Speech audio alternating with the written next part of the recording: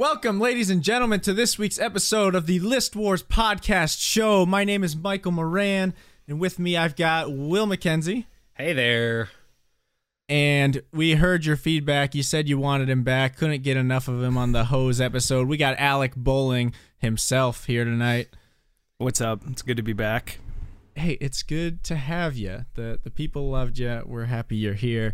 An episode that will go down in the history books on hose head settings. It was a good one. I know Will was riled up about it, and yeah, I one was a big cast fan. member in particular. And I would like to publicly say, and I said this off air, is that I am now stating that AJ Yorio is my sworn enemy. Not really because of his choices in said episode, just because of his personality. So, yeah, I want that to be public. My friend Drew, who sits next to me at work, he came back into the office. He slammed his Chipotle on his desk, and he turned to me and said, "The soaker setting does not look like somebody just got hit with an RPG in Saving Private Ryan."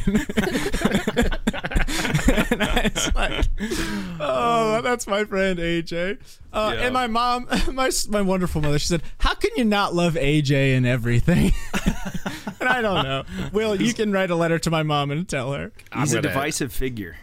I'm going to say some things to your mother that she's going to not love. Yeah. She will weep. Yeah. So please keep sending in your feedback, List Wars Nation, on how you felt about the Hose Head Settings episode and AJ Yorio. We got a lot of feedback. How do you reach? Do you like email? Are these emails that you're reading? Emails. Or So most of the people just like... No, listwarspodcast@gmail.com. Okay, thank you. We've been over this. Oh, okay. Were you like playing... Oh, you...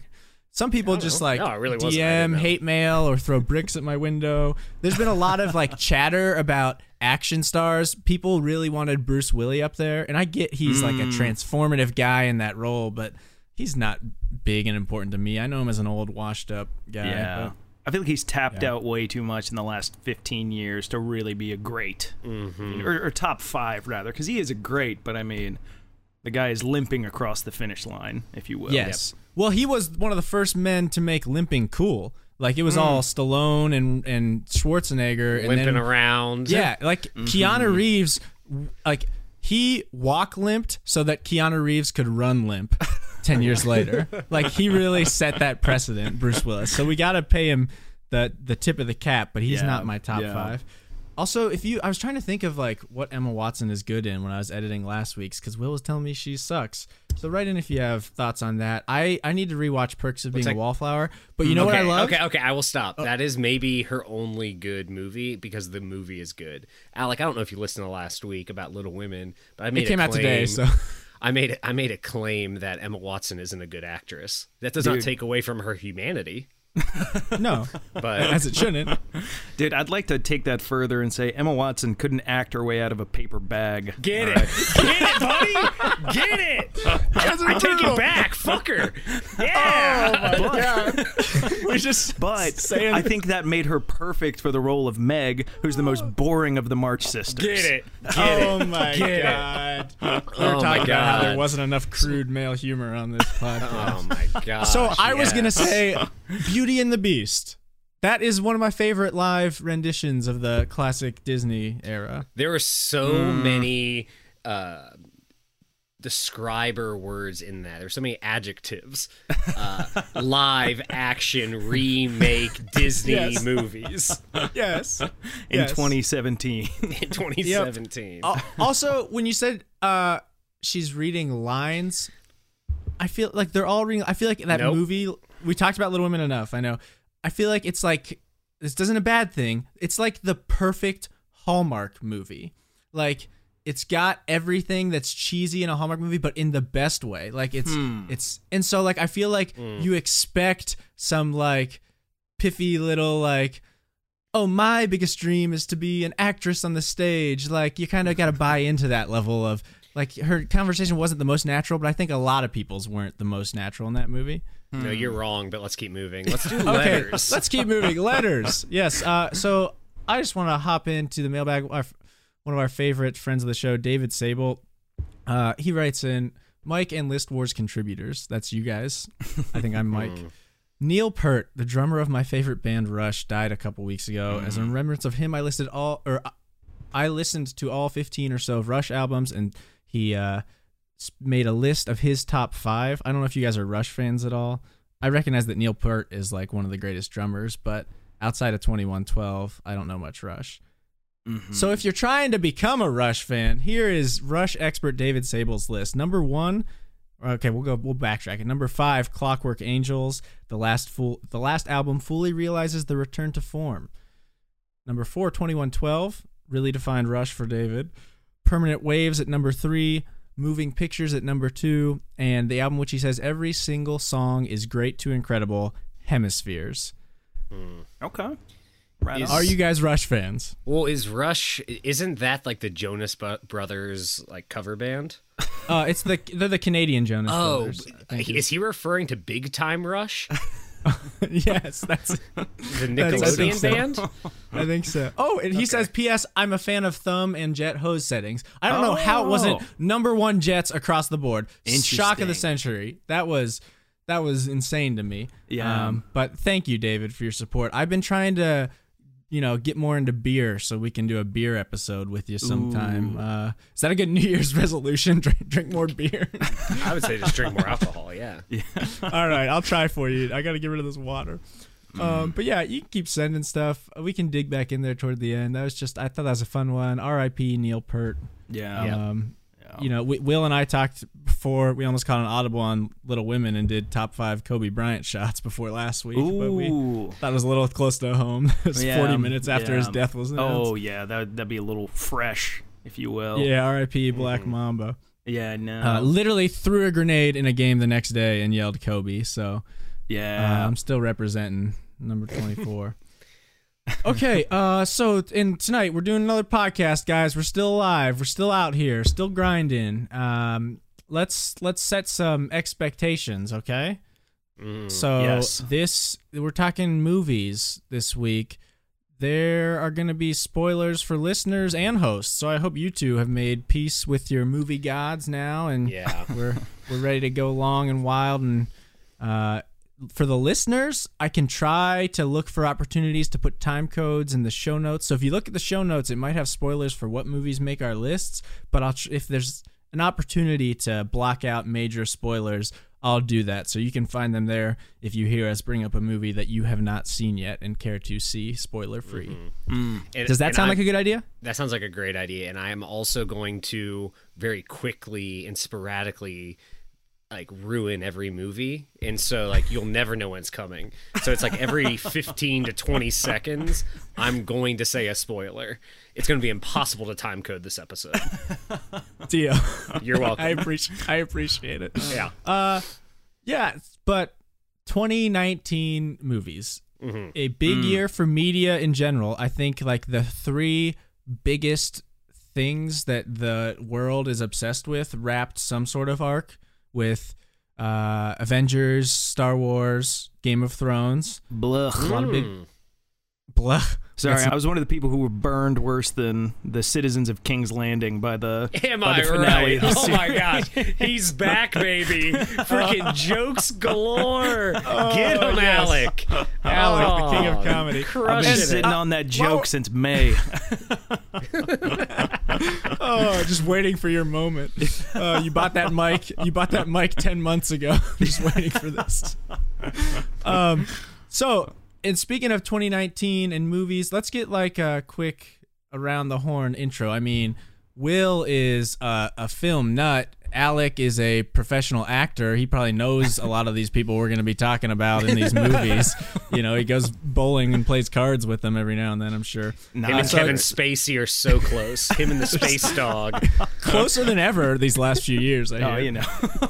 He's really needed a shoulder to cry on these last year, and I'm glad you could be there for him.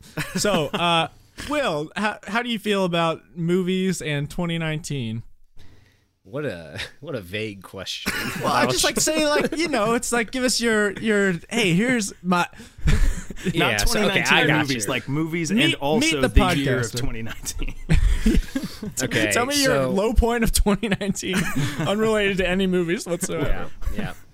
Okay, so I said last week, if you listen to every episode, this is going to be a repeated thing, but I feel like the best year of movies in the last 10 years was 2016, and that pushed forward movies like Moonlight and Manchester by the Sea, La La Land, so on and so forth. You mentioned Hell or High Water, which I have Hell or not High seen. Water.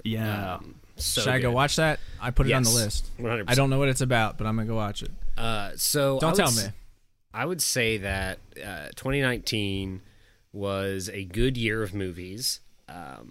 It was fun. I watched a lot towards the end. It was a busy year for me, so I watched a lot in the last 2 months, which I kind of liked because it put all those best movies right in a row. And so really, I would say 4 out of the top 5 I saw in the last 3 months. Oh, telling. Okay. Yeah. Big if true. We're gonna have to fact check that. Yeah. We're gonna need Alec, stubs. what about you, man? Yeah, I think the 2019 was a good year for film. I wasn't crazy about 2018 overall. I thought it was kind of a down year, so I felt like 2019 was kind of a return to form with some things that were kind of adventurous, but also some things that just took some, not necessarily new ideas, but executed on them really, really well. So I thought it was a really good year overall. Although I did think the year was a little bit top heavy. Like for me, and what we'll get into with my personal list, is I feel like there are a few real standouts, and then the others, like the rest of the pack for me, is kind of indistinguishable. But we can get into those details. Interesting. I'm Michael, and we're going around the room here. I like movies. So I was one to always suggest a sport or a video game or a board game over movies. I like doing things more than watching things. But Will, you kind of got me back into movies like a few years back when you got me on the Weekly Planet, which is a podcast we love, because they talk about a movie every week. So all of a sudden I want to go see a movie every week because I want to know what they're talking about. So this is definitely the year I saw the most movies. And naturally, I ranked them all in a Google sheet. And it was, I think a lot like what you said. Very good year overall, but I think, man, we got some big hitters in the last half. Yeah. Also, least favorite thing about movies this year is when I show up really late usually, and people are in my seat. Like if everything's reserved seats this year, and like if someone buys it, they're going to show up and be like, I'll just move to the middle. They're not here yet. And then it's like, I want to fight this person, but I can't because the movie's starting. Yeah. So thanks for letting me vent that. The movie going experience has come a long way. I remember 10 years ago, it was sticky floors and, uncomfortable seats. But now, we're sitting in recliners, automatic ones. So 10 years ago, they wouldn't let me bring a beer into the theater. As a 17-year-old. So I'll have a hot take on this, is that I don't actually love the reclining seats very much. Like I get a little antsy in them. I want to but there's room to ants. I want a standing theater, not freak. leveled, in any way. So there's freak. no tiers. There's no cinema tiers. I just want flat. It's like a concert. My least favorite thing about concerts is that you have to stand. Yeah. And then if it's like a really intense movie, there's like a mosh pit. And at the end, if it's a good movie, Jason Statham jumps out and crowd surfs. Yeah. Through the screen. Oh my gosh, I forgot. I saw the Meg this year. Do you guys see the Meg? Dude, I watched the Meg this year too. Dude, I saw it in theaters. Dude, that was a fun damn movie, man. It was also the worst movie ever made, but it was so much fun. Yeah. Let's give a List Wars Oscar for worst movie of the year. Start it off. Okay, objectively worst movie I saw was Glass. I enjoyed nothing about it, and I literally fell asleep during it.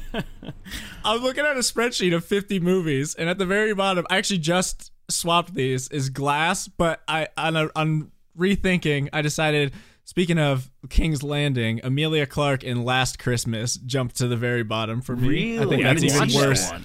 than Glass. Yeah. What was so bad about Last Christmas? Oh my god. Well, it's got a twist for the century. Spoilers for Last Christmas. Emilia Clarke, I will give her props. She is like, I respect actors who go for it. Like, she doesn't care how bad the movie is. She is committed to acting and giving 110%. But there is little redeeming about it. The best thing about that is the male lead's outfit. He has good fashion. That's like the best quality in that film. Mm-hmm. Yeah. But good God, you guys should watch it sometime. Okay, spoilers for Last Christmas. Do you want to know the twist? Yeah. I think I know it, right? Well, is the guy What? dead? Yeah, the guy's Yeah. dead, right?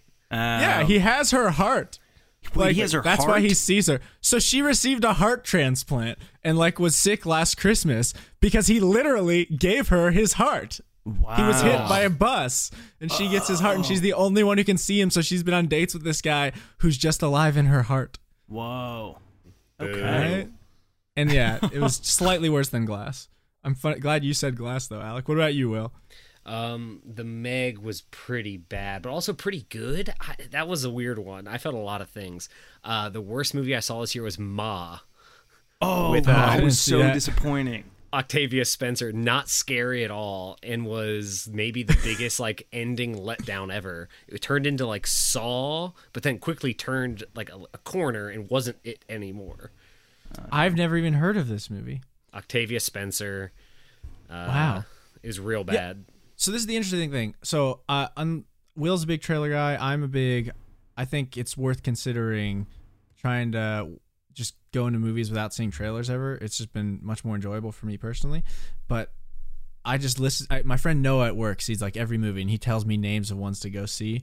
And so I feel like I miss out on a lot of ones that aren't good. I've never seen this, but I'll add it to the list. Is it good, bad, or not worth watching? No, not worth watching. Do not watch it. Okay. And Meg is the autobiography about Megan McCormick, correct? Yes. Okay. Cool. So yeah, we can talk about movies that weren't terrible. Do you guys want to do that? Yeah, let's get it. Heck yeah. Also, All right. I got disconnected for a second, but I'm back. I wasn't ignoring anyone. It's okay. No, you're Will's good. talking shit about you in Oh, no. New York. Oh, boy. Classic. He said concrete jungle, more like concrete fungal. All right. Oh, Nailed it. Hazel. Yeah. All right. Okay. Do you want me to start Movies- off? Will, please start off.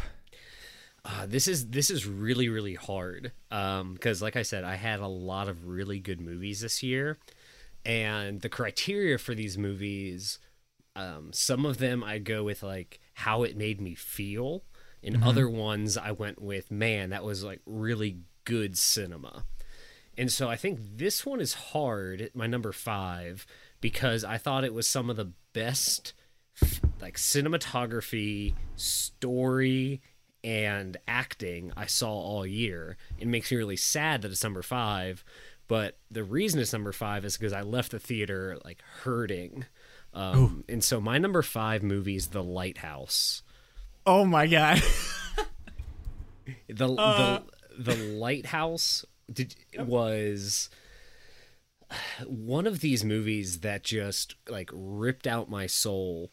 And Willem Dafoe, maybe the biggest Oscar snub of the year, was Is he not nominated? No, he was perfect in this movie.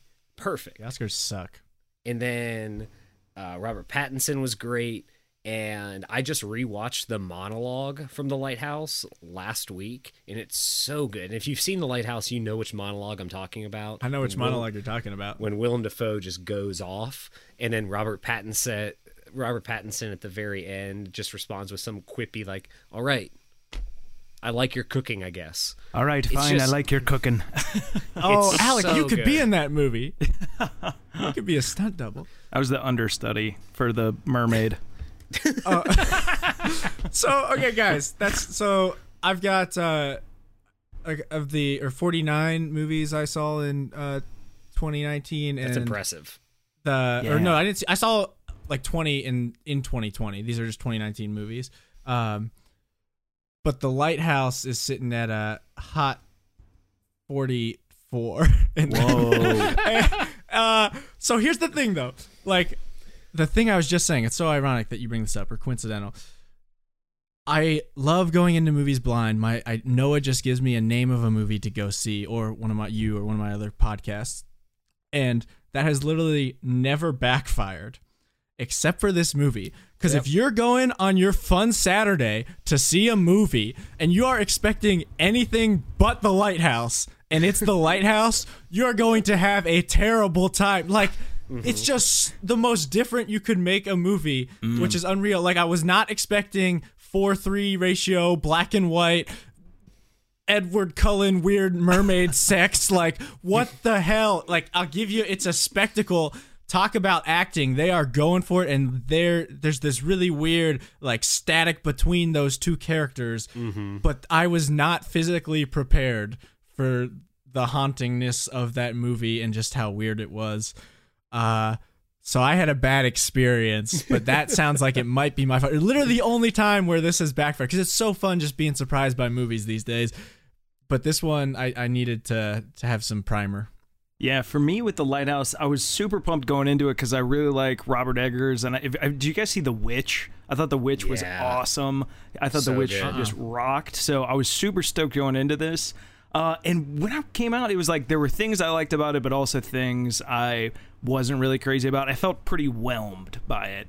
Like I thought, like you said, Will, like Willem Dafoe and Robert Pattinson were both fantastic. Like I thought they were the strongest part of it all. And I also really love like the atmosphere, like just I thought all the like decisions they made, like you were saying, Mike, with the 4:3 ratio and the black and white, and just like the production design overall was just like really cool and kind of like put you there and was beautiful and haunting and just like kind of, delightfully creepy.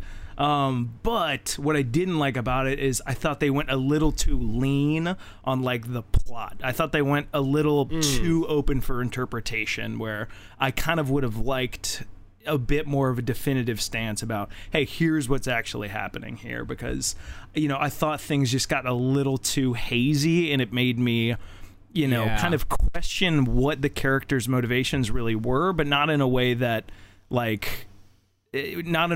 felt enriched the story. I was just more a little confused in a confusing way rather than confused in a fun way. Yeah. But good God, can that guy toss a seagull around? Yeah, he can. Oh, buddy. Seagull fans, do not watch this movie. I feel like this is maybe the only... And it's funny because I was just looking through my list, and there's other movies in there that maybe should have taken the number 5 spot. But this one got my number 5 spot solely based on the acting. The acting was so good that I was like, it deserves everything. Like, Willem Dafoe is a champion. And so they got my number 5 spot. So the acting is what gave it the edge for me to bump it above Dark Phoenix in the end. I was real close, but it is right above Dark Phoenix there. But I can still list you 42 movies that I liked more than it this year. Oh boy. I'm sorry, because I get that. Like, I like Robert Pattinson. I'm excited to see Robert Pattinson in these new Batman movies, but what wasn't for me. It wasn't my day for that one. Maybe I'll rewatch it. I'll try to gain the courage to give it a rewatch. You don't have to. I'm kind of interested. If I can get in the right mood, next time I kill a bird, I'll fire that up. So I forget how it ends. Is it just them being crazy? How do we interpret this? Like, I don't know. I'll be honest. Okay, it's fine. It's fine. Alec, give us something that's easier to digest. Please tell me that Hobbs and Shaw is your number 5. No, that's my number 1. We'll get to that. But oh, hell yeah. No, but so like I was saying earlier, things are kind of top heavy for me. So like my 5 and 4, I don't necessarily feel really strongly about. Like I feel like my 4, 5, 6, and 7 are all sort of like interchangeable. But I'm not gonna waffle. I'm gonna make a pick. So in that number 5 spot, for similar reasons as for you, Will, is Marriage Story. I thought Marriage Story was really solid. Interesting. Yeah. I didn't think that, story-wise it was anything necessarily mind-blowing, although I did really like kind of getting a glimpse behind the curtain of how, a process can kind of start well-intentioned, and then because this system is kind of jacked up and favors knife fighting and being sort of shallow and trying to really take all that you can get and hurt the other person. It was interesting to see how that system can kind of corrupt some people who go into it with well-intentioned. But for me, what really made it stand out was just the performances from Adam Driver and Scarlett Johansson. I thought Adam Driver especially stood out. I didn't think Scarlett Johansson was great, but I still thought she was really good. And I thought Laura Dern brought the house, if you will. Hell yeah. Bring as it she in. does. You know, My Big girl. Dern we're big Dern heads. Dern The down Laura this Dern podcast. cast. Hell yeah, Dern down for what? Do you ever Yeah. mix her up with Lorna Doone? Dude, feel the Dern. Know what I mean? But So I feel like this podcast is going to take a left turn into just being about Laura Dern. As it should. As it should. So, hey, real talk, though. We've been talking. I did have that idea of best thing this year podcast. Tell us if that's better. Also, Will and Alec and I were just talking about a Little Woman podcast called Little Men. So maybe that'll make its way. Joey Brunner really wants to read an audiobook together. He'd be down. We'll think about it. You know, again, we have the clout. There's way too many listeners for just one podcast. So Are there though? Never mind. We'll talk about that later. the we'll dozens. unpack that. But hey, I said it once, I'll say it again. It was a great year for Adam Driver yelling at women, and this Oh, yeah. movie is high up on that list. It is also my number 5. I thought this was a fantastic movie. Interesting. Yes, if we Will, if we had to So describe okay, this, mine's it's higher for me. I'm okay, not cool. dissing the movie. That's my interesting. Is that like I've got it higher on my list? Okay, well, I was just gonna pose a question to you. No, no. It's my turn to talk. Forgive me. It was Go ahead. if you had to describe this movie in one word, say it with me on the count of 3. 1, 2, 3. Sexy.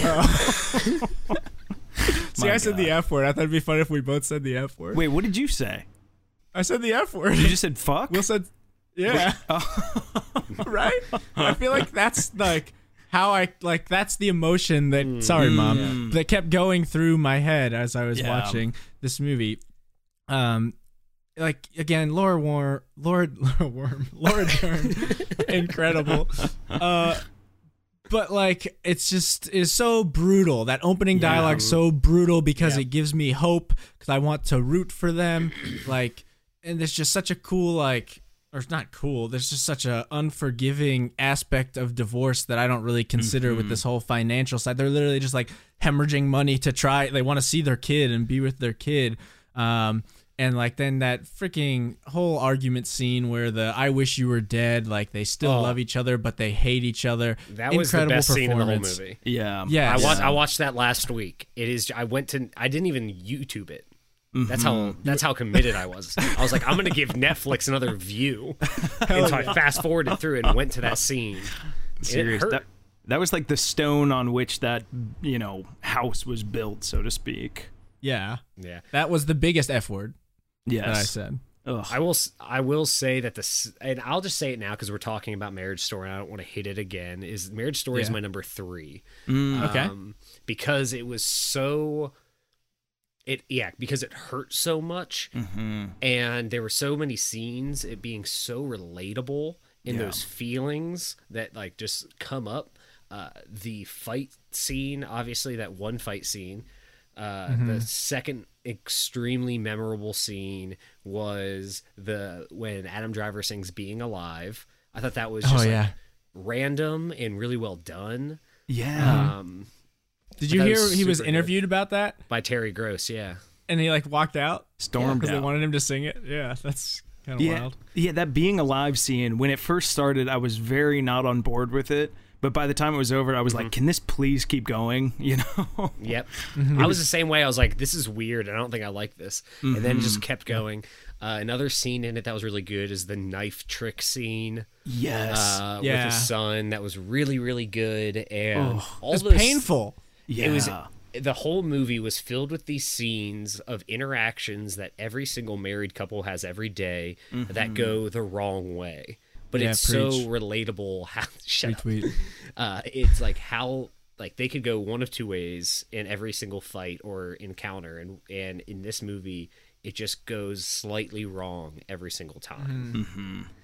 So I don't know, I thought it was beautiful. I think it was like, I agree with Alec. It wasn't the wildest plot, but incredible acting, and I think it was shot really well. Like there's like just so many physical barriers that are literally thrown between this couple, and it's not cheesy, like closing the gate or talking through a wall or separated by lawyers. I feel like there's a lot of good stuff going on. Yeah, and I think the biggest hit for me was at the very end when they were doing Halloween, and at the end they were kind of deciding, who does the son want to go with? Do you want to go with him tonight? And it just kind of reminds you that, like, hey, this isn't over. Like, this is just kind of the beginning, so to speak. Like, for their son, like, his life henceforth is going to be like with divorced parents, like going in between houses and things like that. So I thought that was really interesting that, it ended, but the story was obviously still going on. Yeah. The last point I'll say, and then Mike, you can say it, but the last point I'll say is the thing I found really awesome in that movie is the picture it painted of throughout the whole movie, they're getting in these screaming matches or passive aggressive fights. And then the next scene, she's like cutting his hair or rubbing his back. And even in that giant fight scene, it's like she goes over to him and he's crying and she's rubbing his back. So it's like that idea of love lasting, even though they're going through this awful thing that's pitted against each other. I just thought it was great. Yeah. Obviously, divorce is a major bummer. That's the tagline of the movie, right? That's the tagline. It's just but like I found out, I didn't realize Noah Bauerbach and Greta Gerwig were a couple, and I loved both their movies this year. So I was good looking for at them. their stuff, and Noah had a quote. He said, "Endings don't have to be failings." And I really liked that because it is a terribly tragic ending, but it's also relatively happy in the same way, like where the movie ends. Because it's not what you want. It's the whole thing that you're hoping won't happen, that somehow it'll work out. But it's happier. Right. I really liked Laura Dern versus the Spray Tan Man. I thought like those Ray are like Liotta. the exact opposite. Oh yeah, Ray Liotta. Yeah, opposite ends of like the lawyer power spectrum. Like, and they're different. They're just so opposite, but so the same. Yeah. Cool. Gosh. So Okay. I'll go to my number 4, even though I just gave my number 3.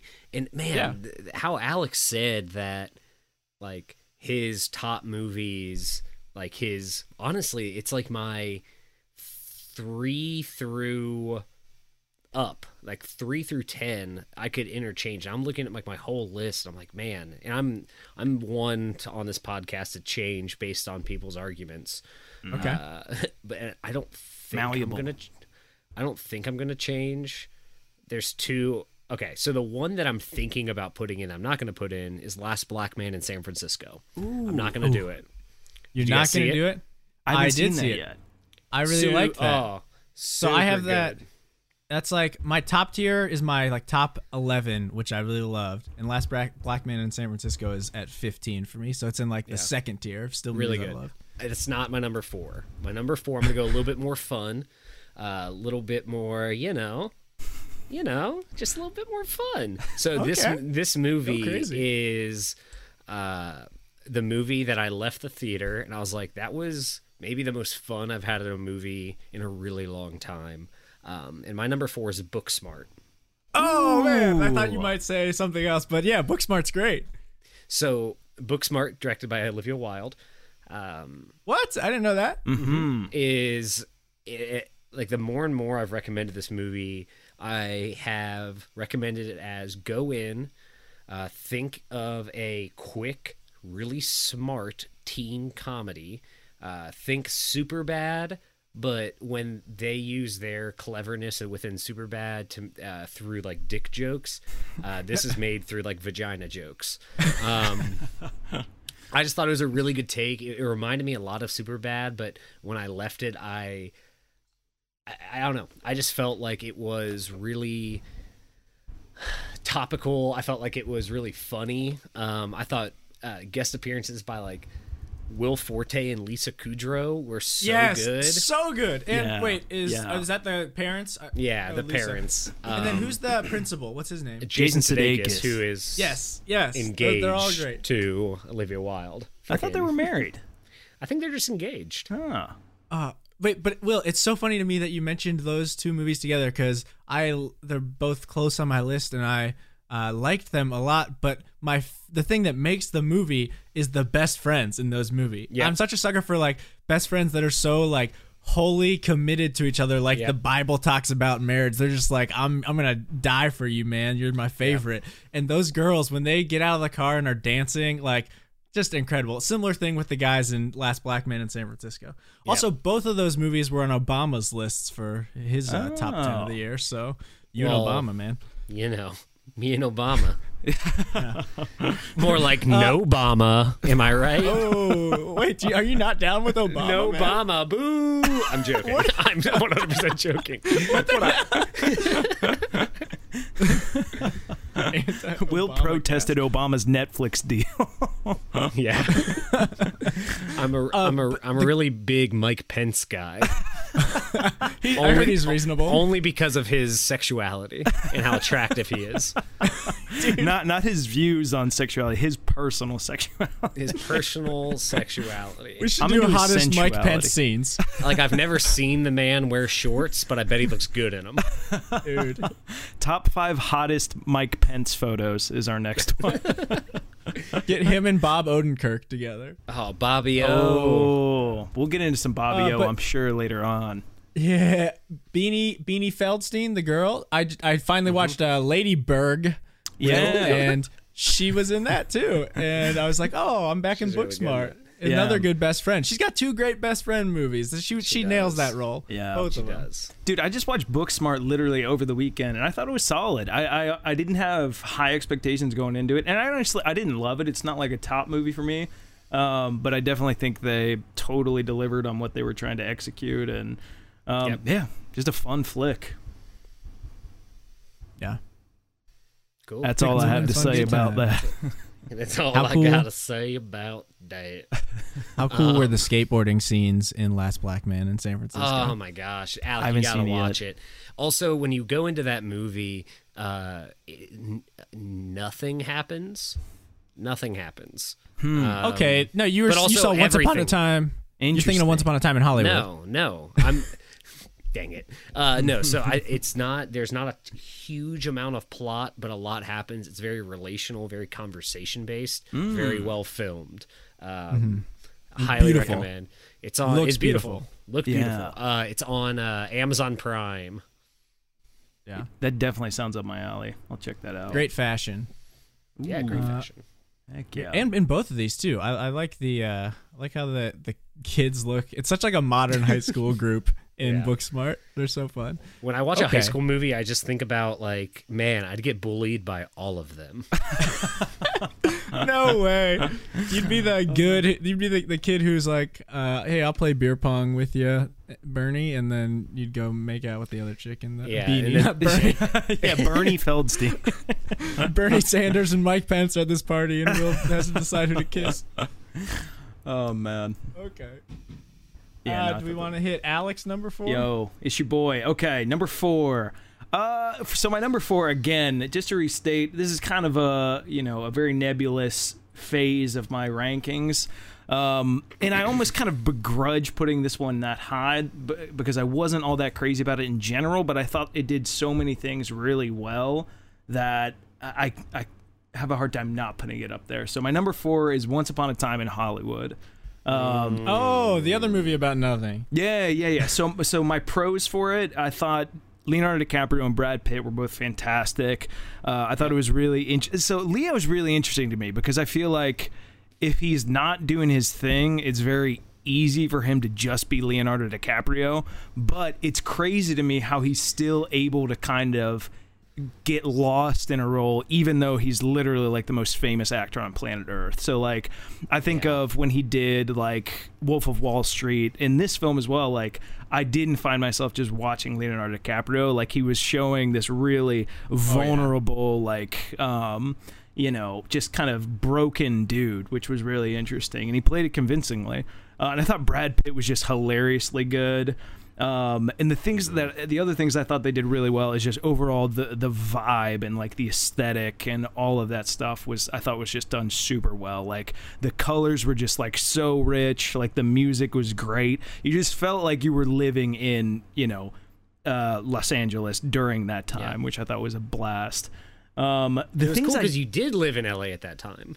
I know, and I did a lot of drugs, and I remember half of it. But that's all right. And you did know Chuck Manson, as you called him. Yeah.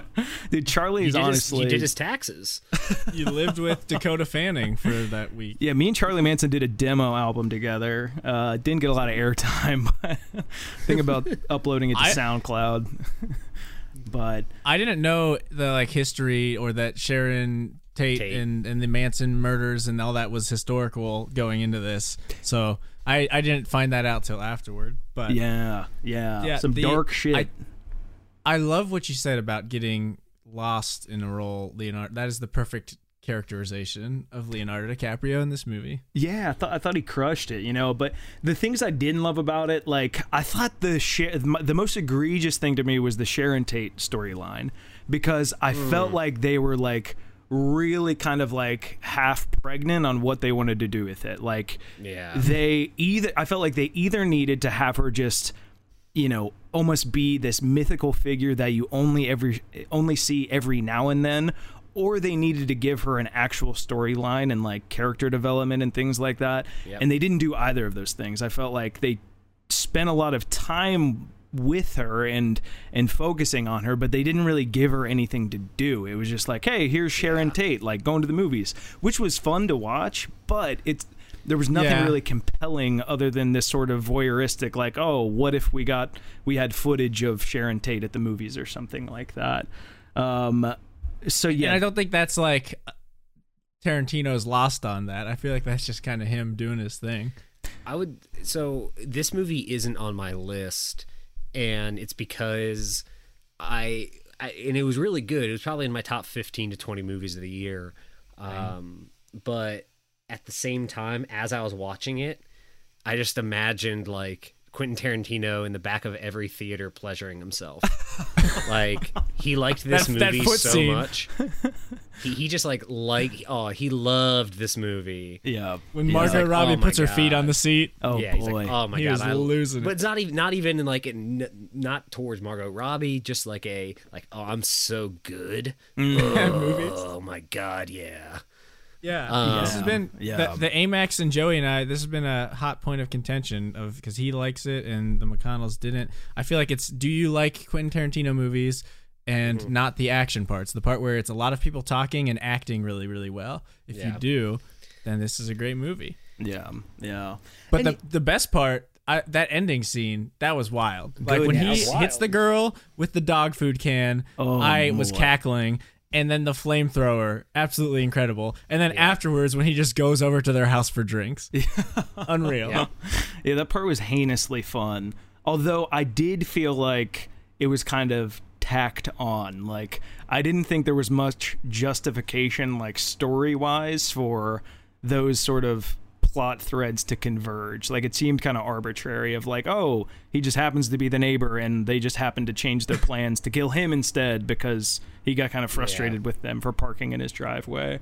So I didn't love funny to that. Me that I just feel like there's not much of a story here. So like it's just more of an environment that we're just watching. It's like Quentin Tarantino set up this old ecosystem really well. Yeah. And so like I'm not worried about the lack of plot driving forward because I feel like there wasn't much of one.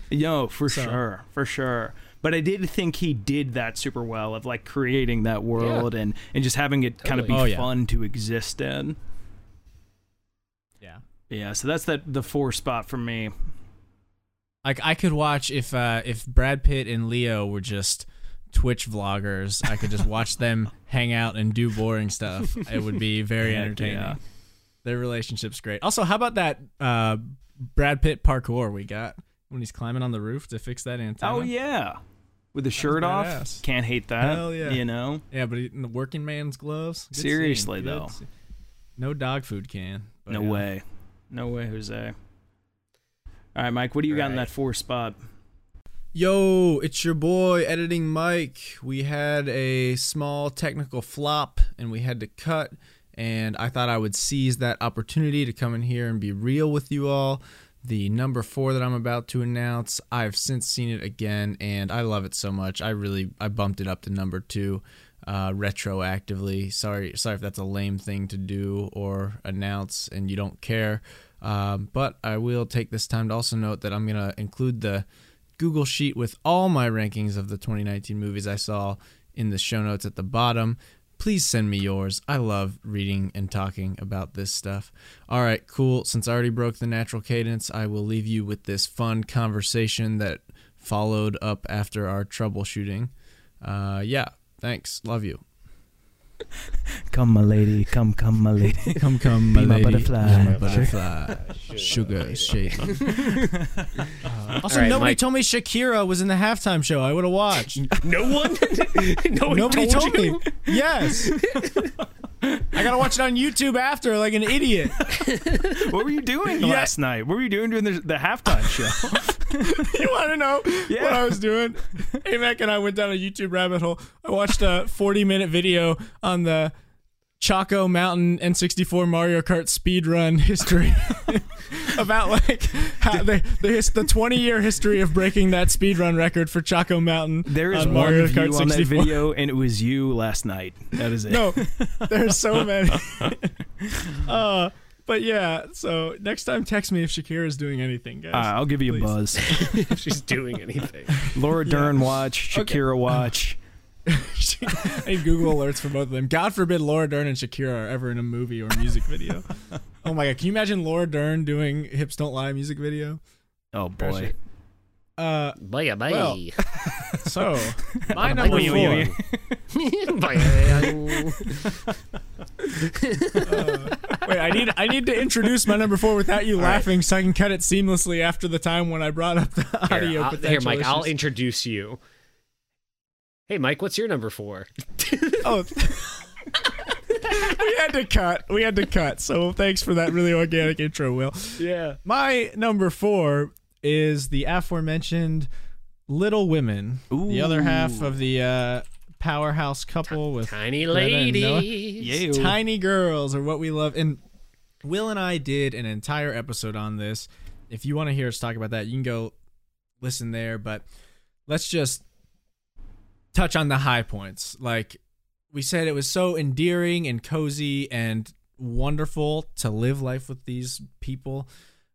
The one scene that I like, that I feel like encapsulates my experience, is after they get home to the party, from the party, and Lori is sitting there watching their girls, and the camera's just panning to each and every one of them, and you know Lori is falling in love with this space, with this family, and he just like wants to be a part of it, and sees all these girls and is just enamored. And I feel like I'm watching them with him in that moment. And then, because up to that point, I'm still learning kind of what is this story. It's moving quickly, but from there on, it's just incredible. As somebody who's no stranger to hopeless romanticism or family dying to bullshit illnesses, I feel like there was a lot I could relate to amidst all the fun and goofs and cheesy stuff. I thought it was incredible that Will and I both assumed we were ranking 5 girls last week and both picked the same one as number 1, even though some might not consider her a little woman. And yeah, where I feel like Star Wars had 3 movies to like show me what characters were like on the inside, and they still had to self-narrate everything they did. This movie was one movie. It moves so fast, and just by letting me watch them live life, I could like know their character and their feelings and their motivation as I saw them live life, or dare I say, as I lived life with them. Fuck, that was beautiful. Bravo, dude. I have no comments. That was very well said. Yeah. So yeah, so I've got Little Women a little bit further down in my list, like still to come. Oh, nice. So, yeah. Wow. So I don't know. Oh, yeah, hit it. Should I we just needed jump you into it? last Okay. week. Yeah, I've jump into it. I've got Little Woman in that 2 spot, number 2. Ooh. Oh, Second yes. favorite film of the That's year. dank. Like, That's dank. My God. goodness, like I was pretty, going into it, I was kind of like, I've seen this story before. I was actually in this story in high school. Played Lori. Yeah, you were. Yeah, you'd be such a good Lori. Oh my god. Yeah, so, you did. Who did it better? Me, Timothy Chalamet? I don't know. Yeah, he's a bitch. Oh, shallow who? He definitely borrowed a lot of choices from my performance, but we won't get into that. Because you sent him the VHS numerous times. I ripped the VHS to DVD and then sent that. It's just, but no, dude, Little Women. Oh my gosh, like.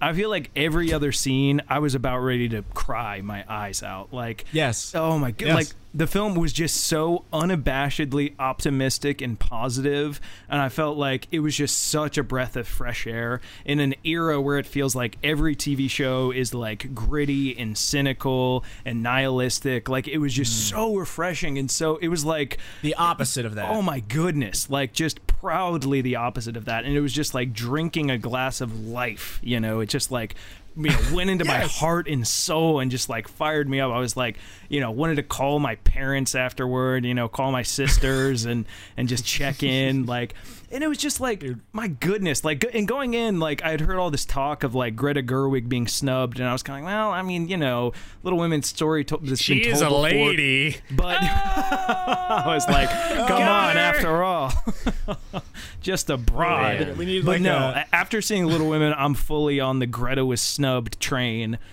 Because she just made that movie come to life in such a way. Like, you can do Little Women and have it suck. As someone who is in a version of Little Women that did in fact suck, I know it when I see it, and she crushed it. Like, there were just so many moments that were like pure movie magic. Like when Joe and Lori were dancing out on the porch, like I almost cried during very that well part. done. Like, just the music, what they were doing with the camera, the acting, it was just so perfect.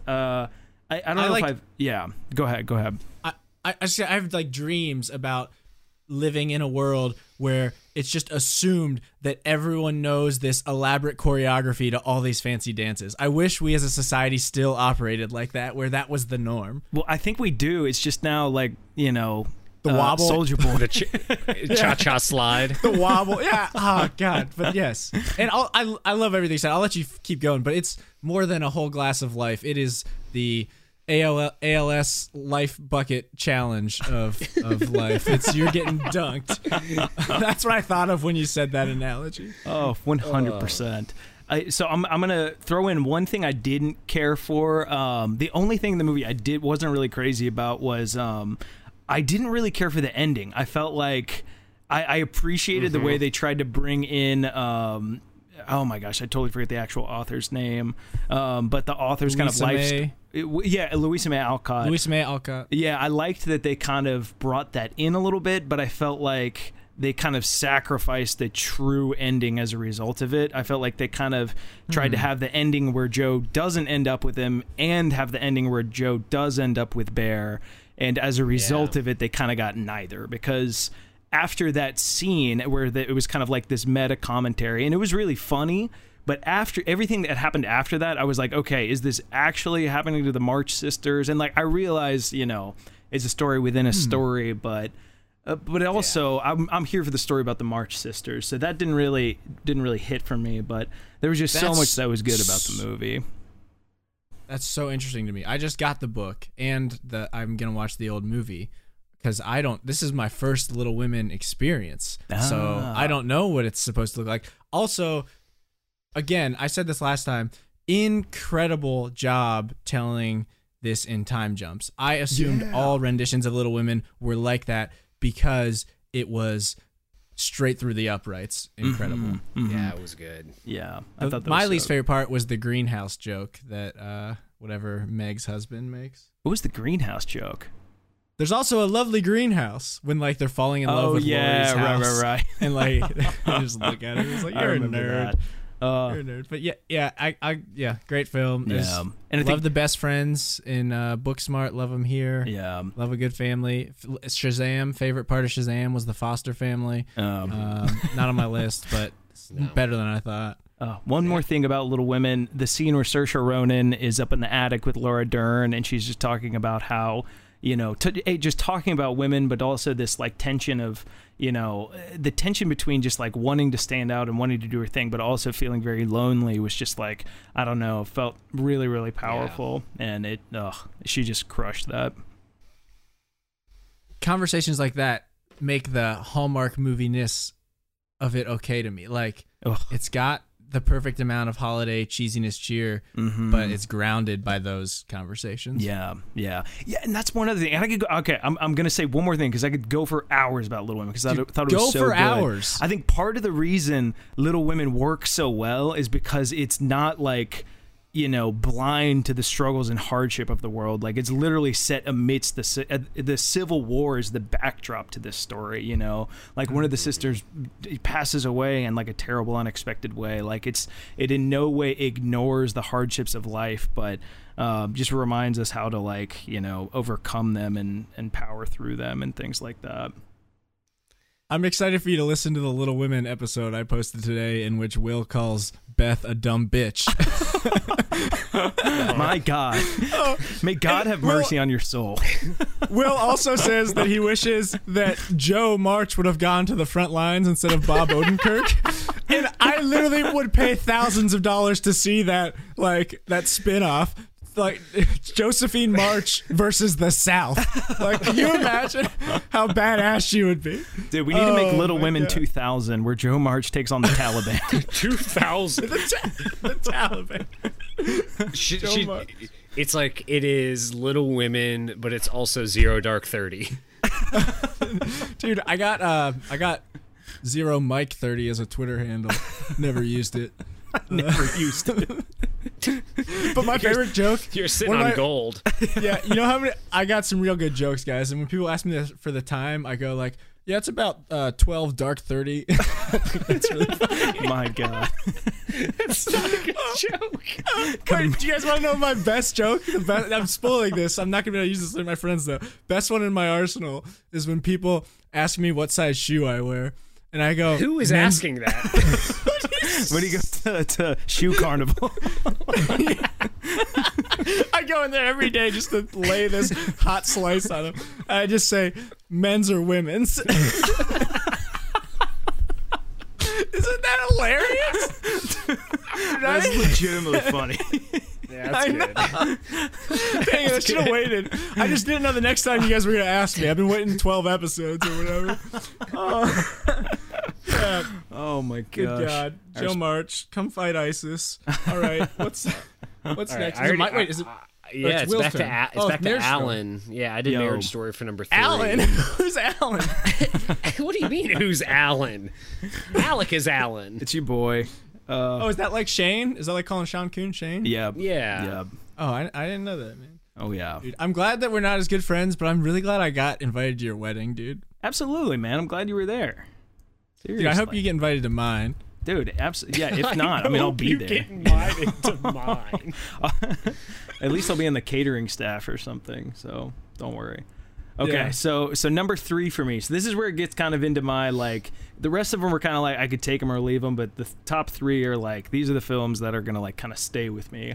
So in that 3 spot for me is 1917. Preach. Yeah. I thought 1917 was so good. The only thing I really knew about it going in was that, it was kind of focused on kind of, one plot, and I heard it was kind of like the one shot type thing.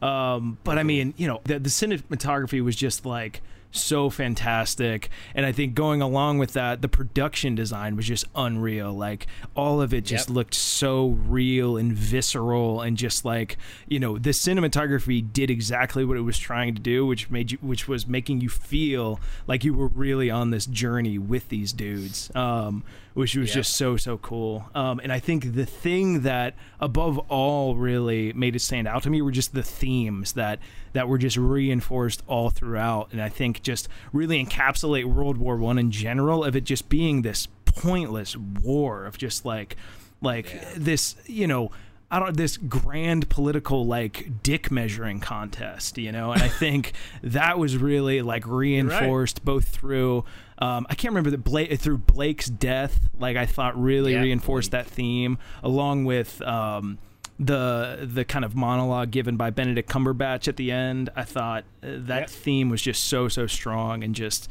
really took it to a new level. So 1917 really hit hard for me. Yeah. So that was my number 2, so that's perfect. So I'm coming up here. So my number 2 is 1917. I loved how so the two main actors, the George McKay and Dean Charles Chapman. Yeah, Michael Scofield.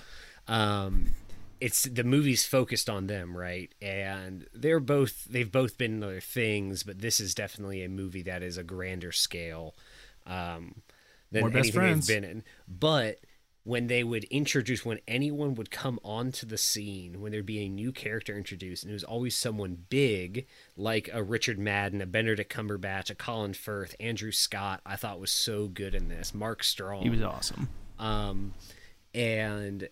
But the nice thing about it is like those are like maybe the 5 or 6 top British actors right now, and none of them stole the movie. Yeah, they're so small parts. Yeah, and even there's so many movies where they introduce a side character and they're like, oh, that was the best part of the movie, but they did a really good job at having them have roles, having those roles be important, but not to like steal the movie from those two actors. Yeah. Couldn't agree more. Megan, my wife, for the listeners, like going out of the movie, like she's a film buff as well, and she like didn't even realize that Colin Firth and Andrew Scott were in it, which I think just speaks to the ability that both the actors had and just the way the movie was done, that they were able to just kind of disappear into the scenery and just seem like a part of this struggle and not actors in a scene. Yeah, I saw this one in the front of a movie theater, and it was effing terrifying. I like that, like a couple legit big jumps. I was in World War I, everyone's favorite war, like Alan or like Alex said. But like the rat jump got me. And you guys, you nailed it with the incredible cinematography in a movie that's also got a lot of other things going for it. The one-shot thing was incredible. I didn't know that was a thing. Like I found out after that it was in the marketing and whatnot. But like I was just having a conversation about doing a List Wars episode on best long shots and talking about like just a bunch of different and then like I start looking like 15 minutes through, I'm like, they haven't cut in a while. And yeah, that was just really wild, and I think it wasn't just done as a gimmick, but like you said, advanced everything they were trying to. It's not James Cameron like inventing a 3D camera and then everyone forgetting about it like a year later. This is like this is something that is like beautiful and well done and makes sense to do. Mm-hmm. Like James Cameron made Avatar and was like, everyone's going to go buy a 3D TV tomorrow because I made a movie about the Na'vi. It's like, nah, dog. Like, nope. A few poor souls did. The tension is nuts though. Like it's on from the second he wakes up, Blake or the other guy from his nap, Schofield. Yeah. And then like there's all these little like gross, uncomfortable things that just kind of tack on the tension as you go. Like that first barbed wire cut and shoving his hand in the German. Yeah, you like feel that barbed wire cut, Mm-hmm. Ugh. And a lot of Germans firing from the hip. One too many in this movie. They should probably just like use these sights that we have. Take the red dot sighting or sight from your host head. Stormtroopers, am I right? That's a joke. Yeah. A lot of stormtroopers in this. So that barbed wire scene, it was reminded me, and this is funny, but the scene in Home Alone where Marv steps on the nail. Oh yes, it's the same scene in my mind. It's like you see the needle, you see it go into the hand, and you're just like, yeah. Did you guys see John Wick 3? Yeah. No. The knife straight into the eye. Yep, that was rough. Yeah. Oof. Yeah, that's a little more bombastic setting, so I don't think it hurts quite as much. No, but grosser. This one like surprised me enough. Like it did enough different things from other war movies. Yeah. Like that it wasn't what I was expecting. And there were just like plots like I didn't expect that guy to be dying so quickly. Yeah. And that whole stab scene, the plane scene, incredible, but then him just turning around and seeing Blake be stabbed. Pulled a Beth nuts. Marsh, am I right? Yeah, just That checked dumb out. bitch. Couldn't even make it through the whole movie. Idiot. Oh my God, what an idiot. Yeah, Also, back to Beth. Like she wasn't even in a war. like he was in a war. Like he had Oh, it coming. weakling. Like she couldn't even make Yeah, it through just living. she died helping the poor like an idiot. Like Cool. a fool. I Also, donate to the- UNICEF. Whatever. You'll see me dying of scarlet fever. Oh man. The guy who dies singing John Denver in Kingsman 2. What's the actor's name? Pedro Pascal. Oh, Pedro Pascal's is great. that no, not that's the Mandalorian. The guy who's Yeah, he's in the movie. Oh No, no, that's but, the guy- Diego Luna. Yeah, is that the guy who's in 1917 who's heading the battalion that like finds them? No, and it's gives them Mark a- Strong. Yeah. Okay. Mark Strong. Him and his army, like, where, like, how did they, like, there's like 1,000 dudes just suddenly behind this barn where they're like, where the plane crash happens. Yeah. That just seemed a little strange to me. Well, I thought there was a little bit of time for that to happen. But yeah, there were some things that were a little, suspension of disbelief type thing. But Yeah, I only like super real movies. So yeah, this is off. Like freaking give me Avengers outta here. Endgame. I want reality. Hell yeah. No, I'm just saying, if yeah. there were superheroes, it would realistic. It would you be know? that. It would be that. It would be that. And I would be Captain America. It would be me. Yeah. And realistically, that's- I know how to use all the lightning with Thor's hammer. Hell yeah. I practiced that in the shower.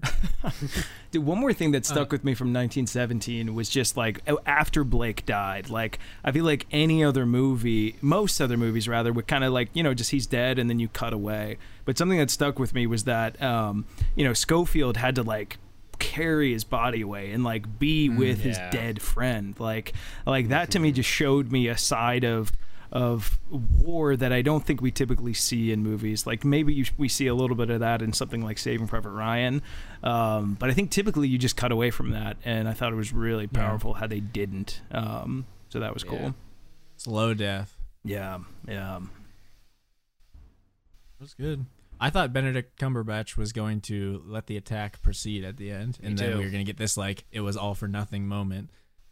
Yeah, but it was cool how you still kind of had that it was all for nothing moment. Yeah, people You still know. died and ran out there. Yeah, and with Benedict Cumberbatch's line of like, next week it's going to be in order to, run out there at 5 or whatever. I don't know the line, but that was the gist. But yeah, no, that was it. He said next week at 5, right after NCIS. TNT knows drama. TNT knows drama. TNT knows World War One. He said next week. He said, yeah, next week at 5, 4 Central. We're gonna go out there. Okay. NBC's My number turn. one war. Period. NBC's number one war. Yeah, so it's all you, Mike. What's your that and I had 1917 in the 10 spot of the ones I Oh, still wow. but like really there's this whole list I was fighting tooth and nail. Like my 6, 7, 8 I all love, but number 3, the top 3 it's hard to discern. I loved them so much. Number 3 for me is Ford versus Ferrari. Ooh, Did you guys both see that one? Yeah. I did not see that one. That was the So only. that- Or go for it. Yeah. I was just gonna say that's like one of the movies that I liked way more than I expected to this Yeah. year. Christian Bale's a go actor for me. Matt Damon is up there still. But I saw Ford v Ferrari. I was like, I don't care about racing. This looks like a dude movie. I see it's much more than a dude movie. It's like it's a relationship. Like they've got some big name actors to win some awards type movie in retrospect. But it is so good. My roommate, when he got back from seeing it, he said it perfectly. This movie does such a great job in making you root for people or want to root for people or root against some people. And yeah, I just got so much more than Cars out of it. Incredible casting, Bale and Damon, they're dynamite, and like I like how there's a lot of layers to the relationship. Like again, I love best friends. They're joking and joshing, but then they also just like legitimately start fighting each other, and you think they hate each other. I felt like it hit a lot of really good sports movie tropes, but didn't do them in a very tropey way. Oh, absolutely. Where it feels, and I love a good sports movie. Like 2 nights ago, I watched Miracle. Yes, great movie. Michael Ruzioni. Time. So I think I love sports movies, but I feel like so often they're very like Disney produced. Like like the points of the movie where they're going to do the big speech, and there's going to be like the nemesis and all this stuff. And I felt like they hit all of those points really well and didn't like beat you over the head with it. Yeah. And it's just like such a good, it's not the classic feel good story, like you said, not typical trope. And then there's just so much of the people you want to win getting robbed, but then there's also time to celebrate. But then as soon as you're celebrating, like the man comes in, and puts him down, and it's really easy to get riled up and into it. It's like, it's not one pitch.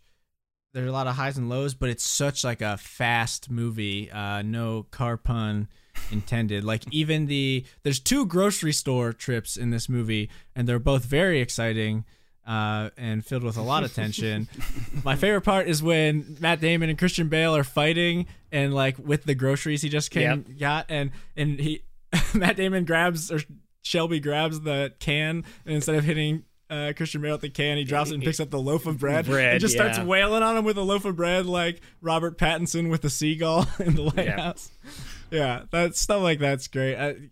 Christian Bale is the man, best action hero of all time. He's great physical actor, got a good swagger to him in this one.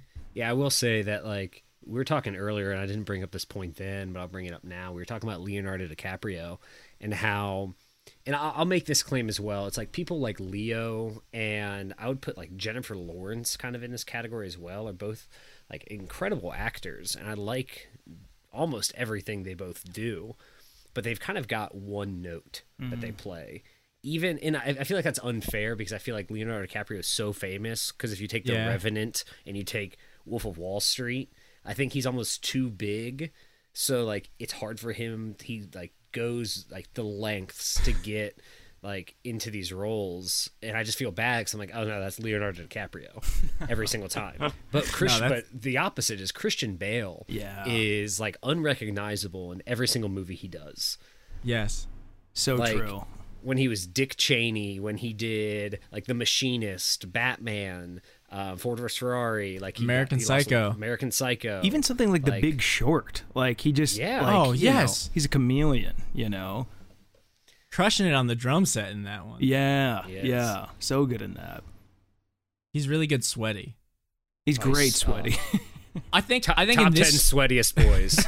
In Ford v Ferrari, he does a great job doing something that's hard, and it's like he is so arrogant and confident, and it's so hard to be so likable and that confident. It's kind of like a Han Solo type deal. Like he's got this scoundrelness to him, but we love him and we root for him. Scoundrel with the heart of gold. Yeah, I love that The Revenant exists. Like Leonardo DiCaprio couldn't get an Oscar. I just picture him on set like, cut open the fucking horse. I'm climbing inside. I'm going in. Leo, you don't need this. Not in the script. No, do I'm in. Do you want me to eat the fucking horse too? I'll eat that horse. I'm already in here.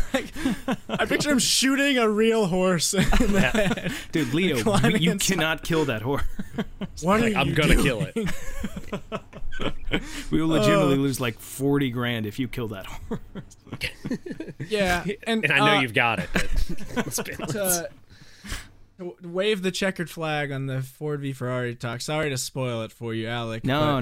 I didn't know it was historical. I had to go Google it after, but like I said, they always kind of rip the rug out from under you. When he dies at the end, I thought we finally made it, and that just crushed me. The conversation with the son at the end. Matt Damon is incredible. I think like really phenomenal performances in a movie that I was expecting like to be into the car action or whatever. Yeah. But again, all about this dynamic duo on the screen.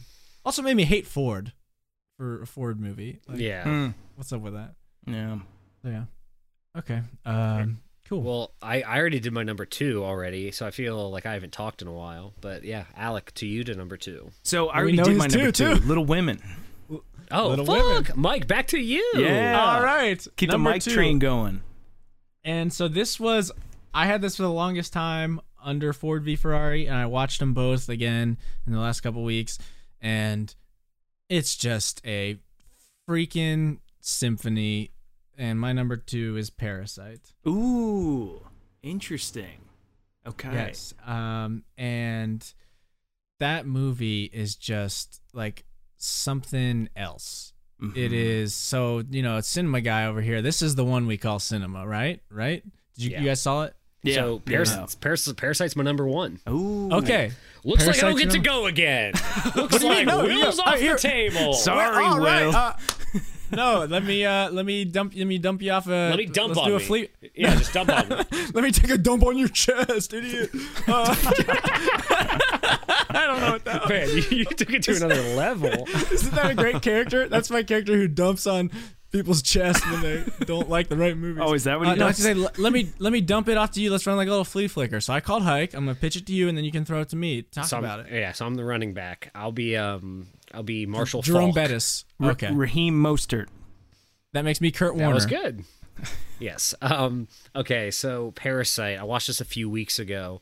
I thought that if Oscar Talk, which I'm not a huge fan of, I always watch, but I don't really like Oscar Talk. Oscars are fake. Hate Oscars. They are. They're for your dog. Yeah, I had a dog named Oscar growing up. He's dead now. Thanks. Just hang out with Beth. So, if 1917 is probably going to win Best Cinematography, because it should, right? Mm-hmm. It was incredible. If it didn't win, Parasite should win. I think Parasite should win. There's a few shots within Parasite that are so good. Number 1 is when they're pushing if you've seen Parasite, you'd know this. If you haven't seen Parasite, this is useless to you. Wait, hold on. Before you say anything, I just want to say this is the best movie to go see with knowing just the title. Nothing. So if you haven't seen it, it's truly worth it. Yeah. Sorry to interrupt you, but it's worth saying. This is the only one I would time code. Is for Parasite. So they're pushing their house floods, and they're pushing the mattress, and the kids are on it, and it's like this aerial shot of them. It's beautiful. Mm-hmm. The other amazing shot is when the kid sees the ghost, and it's just the man who pops up on the stairs. You see my his 2 God. eyes. Yeah. Just There's eyes from hell. haunting. Yeah. Haunting. Oh my God. But overall, that movie was incredible. I had no idea where it was going. Basement guy. I had the idea of like, this is where it could go. And once they introduced a few key plot points, I was like, yes, it is definitely going that way. And it did, but it didn't go in the way I thought. The daughter in the movie, who plays the tutor, was scary as shit. The dad was kind of lovely, and you wanted to like him. Yeah. And he was very working class. It was a gross movie with like a 21-year-old in love with a 15-year-old, and it was also there's like some a of that. scary movie and a suspenseful movie.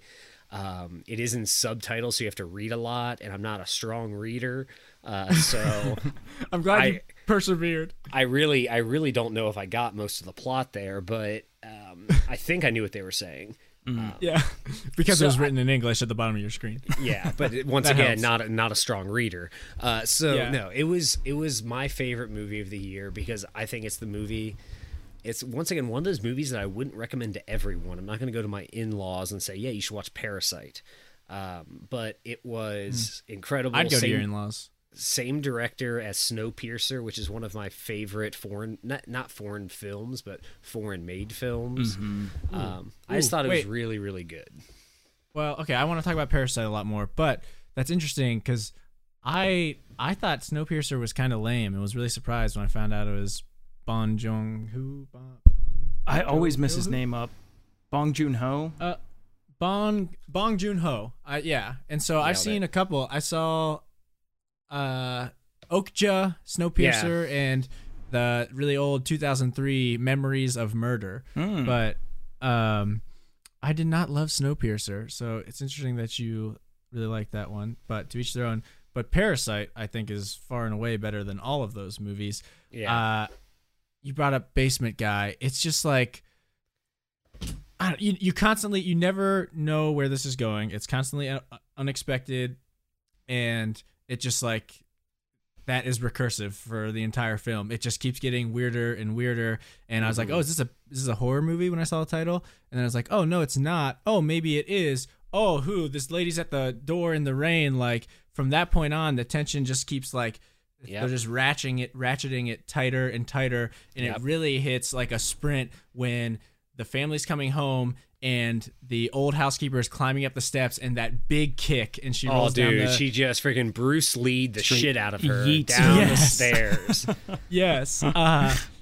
And like, so it's weird and intriguing enough just like because of how strange and how much tension it is, but like then there's like a lot to think about after with like who is the bad guy? You know, what does Parasite mean? Who are the parasites here? Because it's kind of everybody at a different time. Like there's so many times where it's like there's like a lot of like commentary on class and stuff in this, and like there are literal physical classes above and below each other, like in the house or when they're like hiding underneath the table, and then there's like there's a secret lower class in the basement. Also, when you watch it again, every time the lights turn on as Mr. Kim is coming home, that's just haunting because like it's just some dude pressing that. A lot of insensitivity toward Native Americans, but like I think that's again just playing up like that's seriously like that's kind of a lame joke, but it's actually playing up the separation between these worlds and how blindly naive and insensitive these upper class are. And like even without the ending, I think it would have been an intriguing film, and it's shot and moves and sounds so well that it would have been a great watch. There's like a great YouTube video breaking down Parasite's perfect montage. It was called like the few minute montage where they oust the previous housekeeper. It's just so well shot. But so even without the crazy ending, it would have been a good movie. And then when it just turns it up to 11 with people exploding in that party, the ultimate dichotomy of the poor and the rich and the clean and the messed up, that was really wild. Yeah, I really dug Parasite. I won't say too much on it. It was my number 6, and I debated putting it in the 4 or 5 spot, but I think I'm comfortable with it in the 6 spot. The things I really dug about it, just the whole rain scene I felt was so compelling. Like I think my favorite scene of the movie, or shot of the movie rather, was the daughter sitting on the toilet as just all of that, just sludge is getting just like blasted out of it. Like that was just both comedic and like haunting, and I feel like that shot really encapsulates all the things that Parasite did well. Like at the same at equal parts, funny, equal parts haunting, equal parts sad, and then contrasting that with the car ride the next morning where the mother of the family is talking about, oh my gosh, like I'm so glad we got this rain. Like that to me was just like so beautifully done. Just I thought, there were all these different kind of pictures they painted of the difference between class, but I thought that was the most poignant one. That something as simple as rainfall, like, is totally different for two classes of people. I thought that was super compelling and really well done. They were literally swimming in shit. Right. Yeah. Cool movie for sure. And spot on about the cinematography. I thought it was great. All right, Alec, what's your number 1? All right, coming in at that number 1 spot. I don't know if this will be anybody. I guess it might still be Mike's number 1, but it's one we haven't seen yet, which makes me a little worried that you guys might not like it. But in the 1 spot, I've got The Irishman. Oh, interesting. Muy interesante. Yeah. I want you to have your platform. All right, so here's what I liked about The Irishman. All All right. I'm joking. Go. Snooze fest. Go. I'm gonna take a nap. Okay. So here's what I okay. Here's what I liked about The Irishman. So honestly, I mean, well, maybe I'll start with the things that I wasn't crazy about, and then I'll get to things I like. So I will agree there is the potential for it to be inaccessibly long. It is real damn long.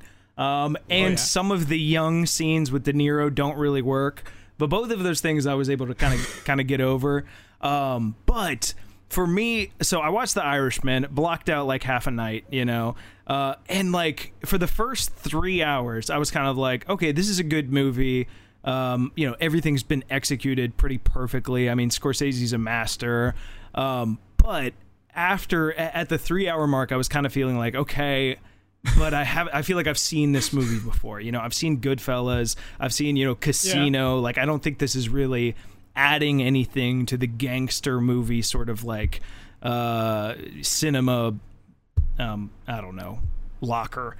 So all that being said, I felt like the final 30 minutes of the movie just like took it to a completely new level that I wasn't expecting at all, and just cemented for me it just being just like a really fantastic film. Because, you know, we've all kind of seen the gangster movie. There's one that comes out every single year, and we've all probably seen Scorsese gangster movies, which are like the creme de la creme of gangster movies. But I felt like this one is something that's never really been done before with a gangster movie, which was just examining, okay, when all the quote unquote fun is over, when all the quote unquote like, you know, flashy mobster stuff goes away, what do these dudes' lives actually look like? And I thought that was super, super compelling, just seeing Robert De Niro just grow old with no one who loves him, no one who cares for him, just falling apart as a human being, both spiritually, emotionally, physically. I thought that was unreal, and it just like left me, you know, thinking about mortality, obviously, things of that nature, and just I felt like stripped all the glory away from like the gangster lifestyle. And it's something they did throughout the film as well, which was personified by which was shown whenever they would introduce a new character and they would show their cause of death. They would pause and like say, you know, this guy got shot in the face, you know, in his driveway or something like that. I felt like that theme was so important and really, really strong, and just really done beautifully. And all of that is without mentioning the fantastic performances. I thought De Niro was great. Obviously, some of the making him younger things didn't really work. Like when he was beating up the guy on the street corner, that was like, ugh. He still has that old man face. Yes, just like superimposed. So he's got like that big head. It's impressive, but when Joe Pesci says like, "Hey kid," I'm like, how old is he supposed to be? He's 40. What is he supposed to be 25? Oh my god! I will concede that definitely didn't always work, but I thought so much was so well done. Like I thought Joe Pesci was so fantastic in this movie, in like the Pescimator, the Pescinator just brought the house, and it was just such an understated, like subtle performance, but it was just so like, I don't know, imposing, and he was powerful without being like, you know, a big swinging dick or something like that. Now that I've gotten two swinging dick that's well said. References out there.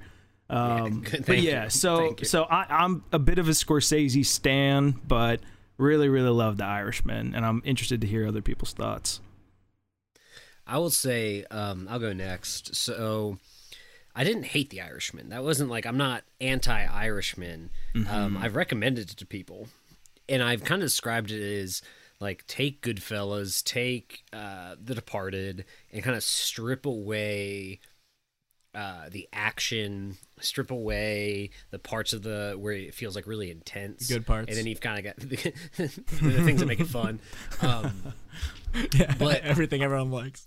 I will say that the part of The Irishman that I really liked was the last 25 minutes. I thought that was incredible. I thought push that forward an hour, and I would have loved that movie. Dive deeper into the deterioration of Robert De Niro's character, like hit it harder. And it was just a lot of filler for me, and a lot of misused people. Like Harvey Keitel is in it, kind of. Right. Yeah. Yeah. He was definitely underutilized and almost distracting in that way. Like if that had just been some other actor, it would have been like, okay, well, that's that guy, you know? But because he's Harvey Keitel, you almost expect him to have a bigger part of the story, which is an interesting commentary just on casting in general, you know, and the effect. There's enough big guys in this. I don't need them all to. There's enough strong roles and actors. Yeah, and that goes back to like how 1917 did it so well, where like people were in it and then you kind of forgot they were in it. It just felt like people like Anna Paquin. Who else was in it for like a Martin Lawrence. Martin Lawrence. Absolutely. Sinbad. Luke Wilson. Yeah, Rebel Wilson in 1917 when she showed up. Rebel Wilson was very understated in 1917. Yeah, but great in Jojo Rabbit, which great in Jojo Rabbit. But it's just wild to me that you can like. I agree with the end is good. The best aspect of it is seeing the before and after parts of De Niro before and after the mob. But it's just insane to me that you just said, yeah, about at the 3-hour mark, that's when you're gearing up for the part where it really gets good. Like, that's insane. Like, yeah, I feel that. I was along for the ride though. Like, I feel like this movie was kind of made for me, you know. Yeah, I probably would have been on board. Did you see it in the theater? No, I watched it on at Netflix. Home. Yeah. If I think that hurt it for me probably, so that's maybe on me. But like, it's a lot to pay attention through. I fell asleep the first time. I probably started it through too late, but this was low on my list with an asterisk at first, and then I made it through, and I did think there's a lot to enjoy here and a lot that's well done. And we goofed on the de-aging and aging, but it's still really impressive most of the time. Yeah, because it works when he's trying to play like, 40 or 50, Yeah. Obviously, when they were trying to do like 30s, him up. It didn't really hit, but... Yeah. Yeah, I just didn't know what age he was supposed to be some of the time, which is hard. For sure. But like... Even when they did the flashbacks of like the war and when he's supposed to be like 19 or 20, I'm like, what? I know. It was like, can we just get a younger guy for this part? It's okay. Just go for it. Yeah, for real. Get Harrison Ford to play him young. Wait. Get Christian Bale to play him young. No, get Christian Bale to play him old. Christian Bale could do it. He could do it. Christian Bale could do it. Yeah, he can. Yeah. Hey, I mean, speaking of... What's the guy who's in all the Simon Pegg movies, all the Edgar Wright Cornetto trilogy? Nick Frost? The guy with glasses? No, yes, no. Nick Frost. Wait, Nick Frost did Simon Pegg? Yeah. Nick Frost did a fantastic job acting 30 years younger in Jojo Rabbit this year. Did you guys see Jojo Rabbit? That's what Robert De Niro should have done. Like, I can't imagine the months of transformation that went into that workout to look 30 years younger. But Nick Frost crushed it. Did you see that, Alec? I did not see Jojo Rabbit, so the joke is lost on me. That was great.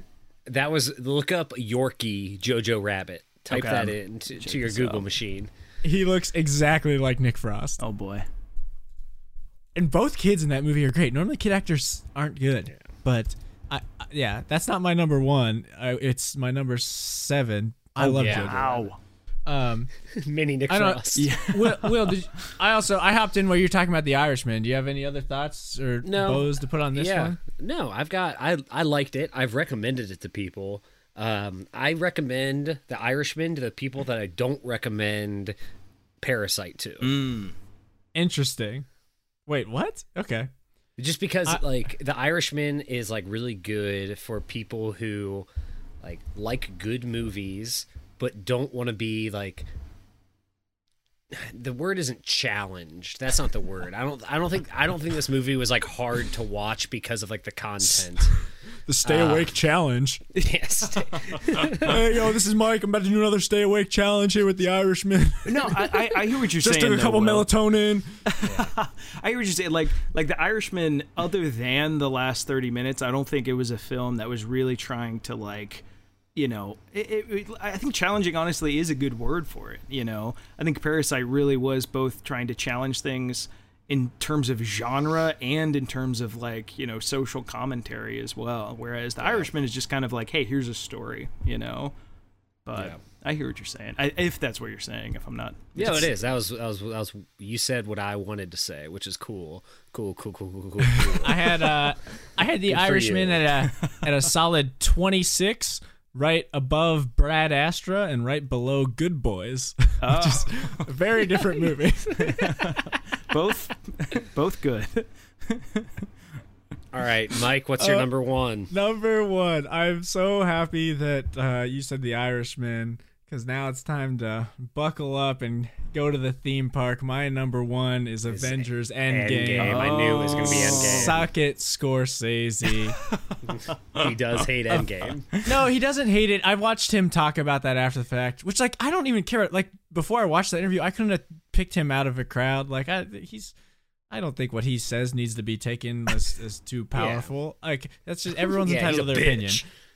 Yeah, he's a punk bitch. I'm gonna shit on his Add him chest. to the list of punk bitches, along with Dean Charles Chapman and Donald Gleason. And Donald Gleason. Honestly, I love him. I'm not gonna lie. Yeah, About Time was so good. AJ recommended that to me. Did you guys see that? About Time is great. Yeah, I loved About Time. Dude, next time we need to do top 5 punk bitches. You know, I would love to. Who did we give crap to for dying earlier? Beth. No, but someone in this episode. Dean Charles Chapman. Yeah. Oh, yeah. Dude, in 1917. That's right.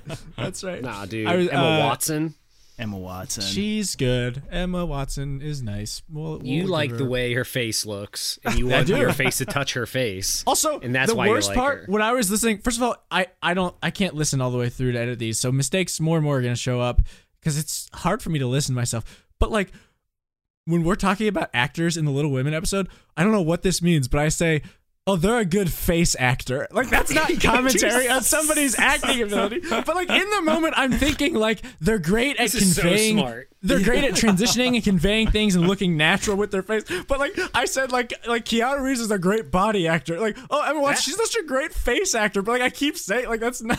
I don't know what that means, but at the same time, I do. All right, so go into Endgame.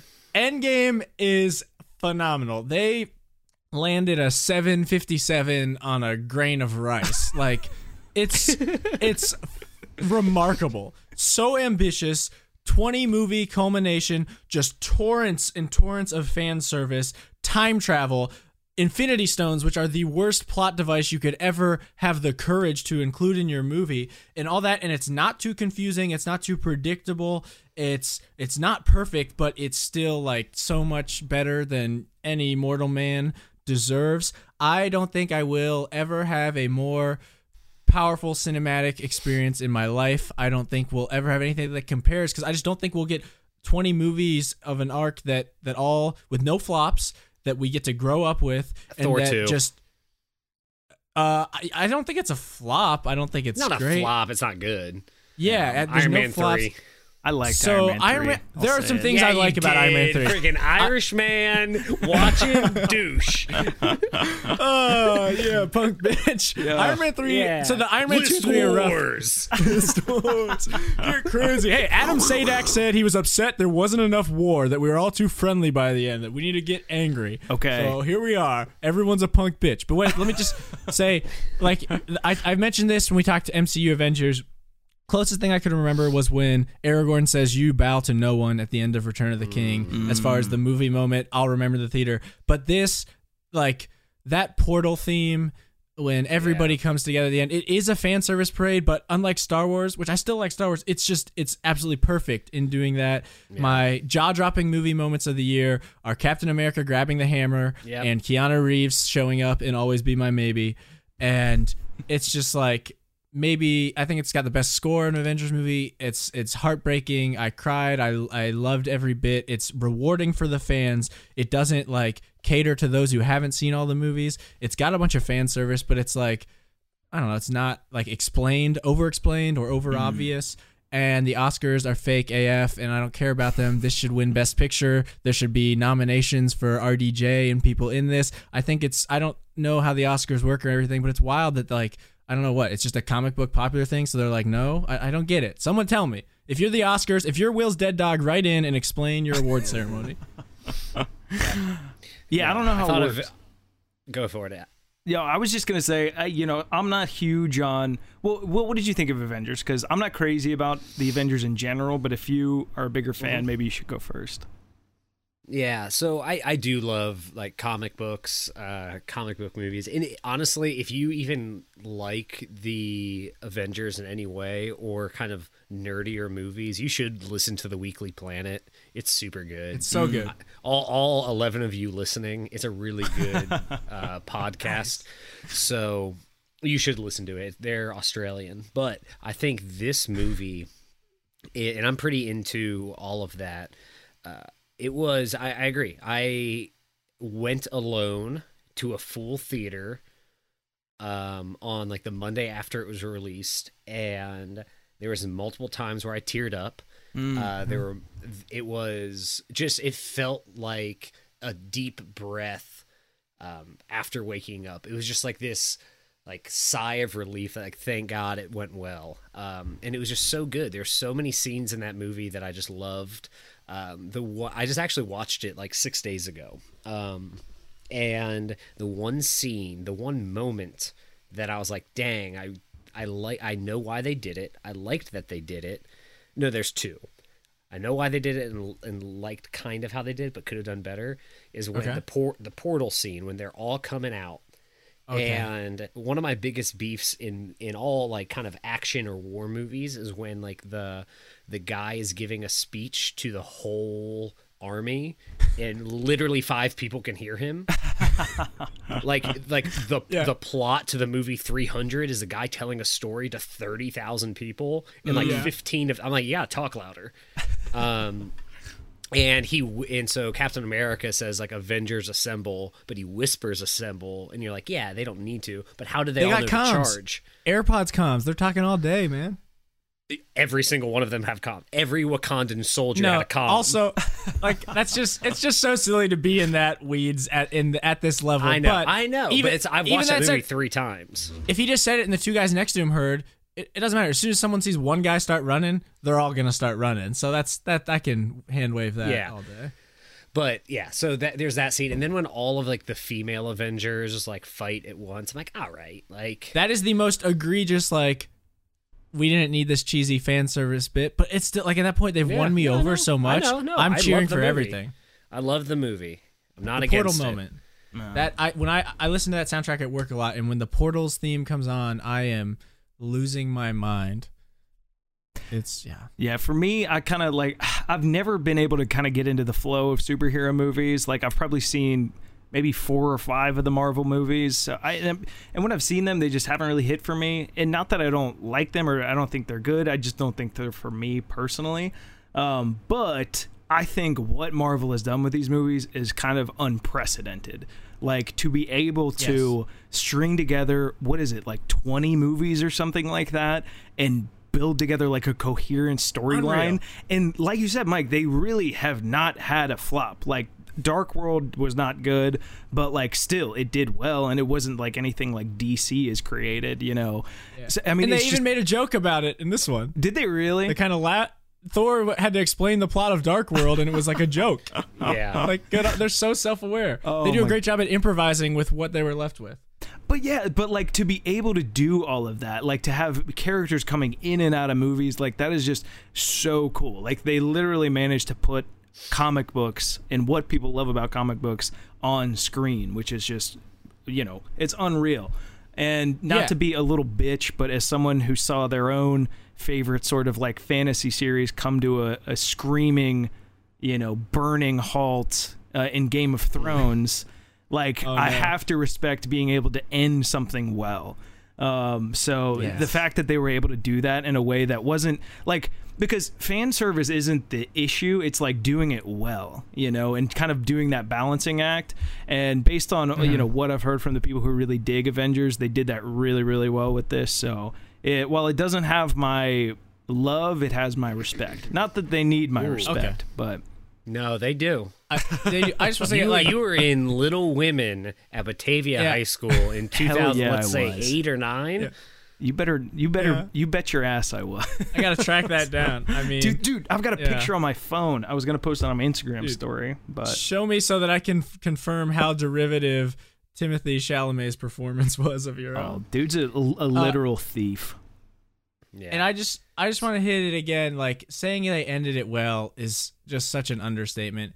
I don't think we'll get anything like this, because even if they nail it in series 2 of the MCU in another 20 movies, which odds are that's never going to happen, no. it just won't be as good as this, because it won't be the first time it's ever been done. Like, nothing will come close to that level. And I kind of just glossed over it quickly, but doing time travel and Infinity Stones and all these things that should never work in a movie and making them work well is incredible. Like, I remember seeing just the Infinity Wars on like the timeline for the MCU and thinking, but how? Like, and this is how. It was great.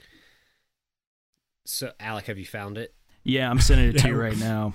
Oh, I mean, yes. I can filibuster about Avengers while you So find that. as we Put it- filibuster some more, something that actually I really want to do, just because I want to get this out there, is really quickly. I don't want to talk about any of them. I want to maybe like one sentence on each. I want to do 10 through 6, like literally nothing else. That's all I want, is to do numbers 10 through 6. Yep, Is you go that for- fine? I'll do Run mine. through them. Okay, so I'm gonna run through them real fast. Mike, you hit it earlier. Always Be My Maybe. Maybe the best romantic comedy of the last few years. So good. Watched it 2 nights ago. I hug you so much. Yeah, it's so good. Freaking Randall Park, my boy, Randall Park. Park's Bounce so back. good. Like a tennis ball. Bounce back. That song's legitimately like a slaps. baseball. That's a Bounce good back. song. So Pretty much any ball but a then it goes Endgame, Little Women, Jojo Rabbit, Last Black Man in San Francisco. Oh, nice. All right, Alex, do you have yours, or do you need a sec? 'Cause I can do. read mine. I got them right here. So for me, number 10, Midsummer. Sorry, I just got the picture of you. Wait, you didn't post? You texted it to him? Put it in the I sent Discord. it, I sent it to you too. It's on my phone. It's hard to get it over there, but I You guys texted are all the- texting during our podcast. Some of us said All our the, phone gir- do not all the disturb. girls behind Oh my you. god! Is that dead Beth? Oh, is that mean? I just made No, fun that of a was high school girl.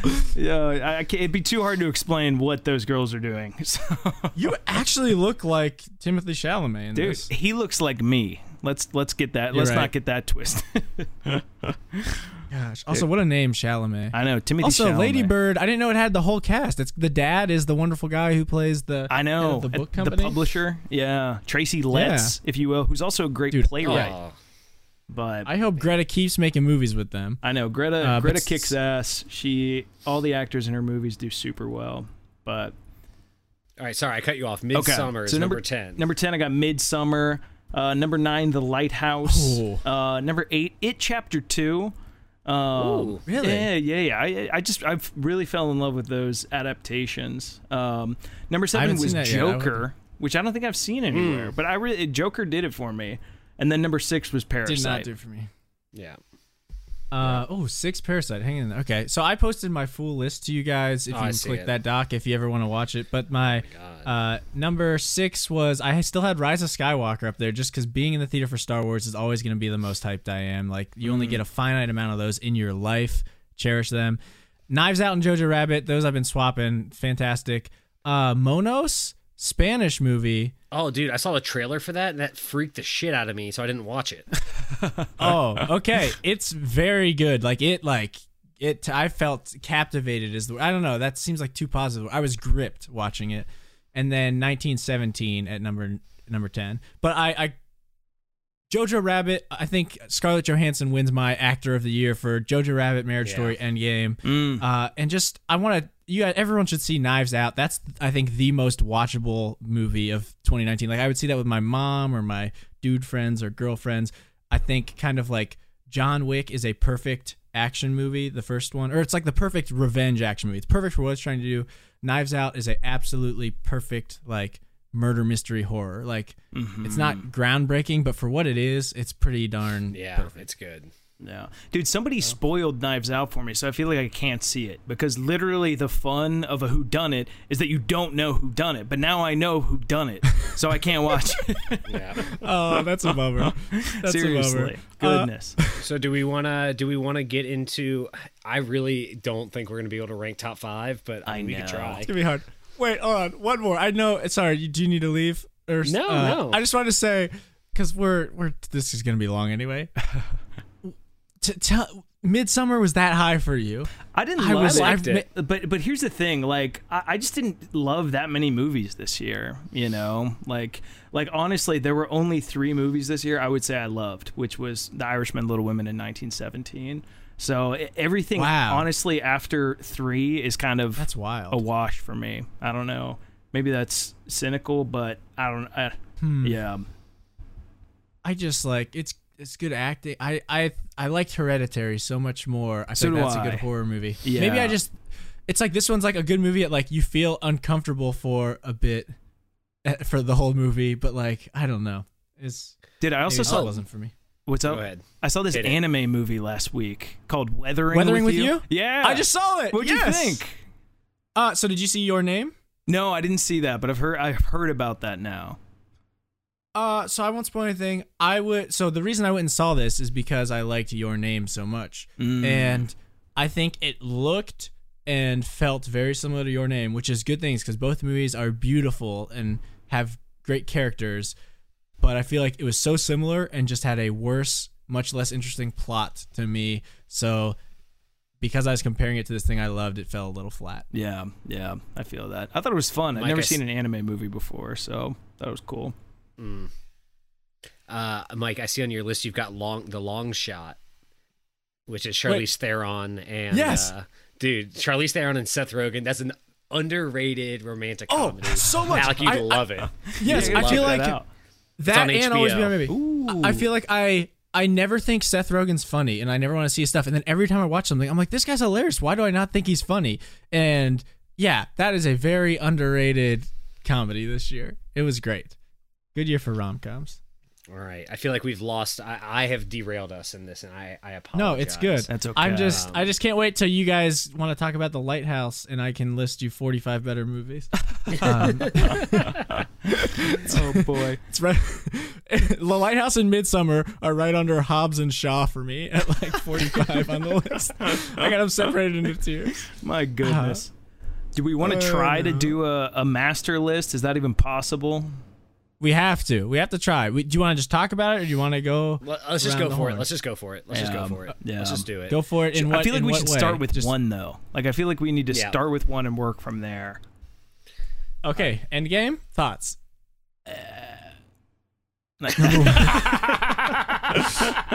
Bad start. Talking from our list, if we bring in the top 10, I feel like Parasite is like a shoo-in for number 1 candidate. Also, feels weird to me that I feel like oddly mainstream about making like a Korean film our number 1. Oh, isn't that weird? Like, I think Parasite, because you guys have it 1 and 2. I've got it 6. I think it's probably cumulatively the highest one, so I'd feel cool with that. What about Marriage Story at 4? Guys, I'm not done talking about Parasite. Nope, you're done. We already talked about it. Why did he bring The Rock to kill the people in the basement? Find a better murder weapon. Yeah. Oh, you mean like an 80-pound rock? That's not a good murder weapon. No, it's not. Yeah, it's so unwieldy. That so other guy cumbersome. didn't have that other dude didn't have a problem with it. He smacked him in the head with it. Yeah, well, that basement dude's insane. He's got little baby boy arms. It really took me out of it when The Rock showed up. I agree. That was weird. Dwayne The Rock Johnson.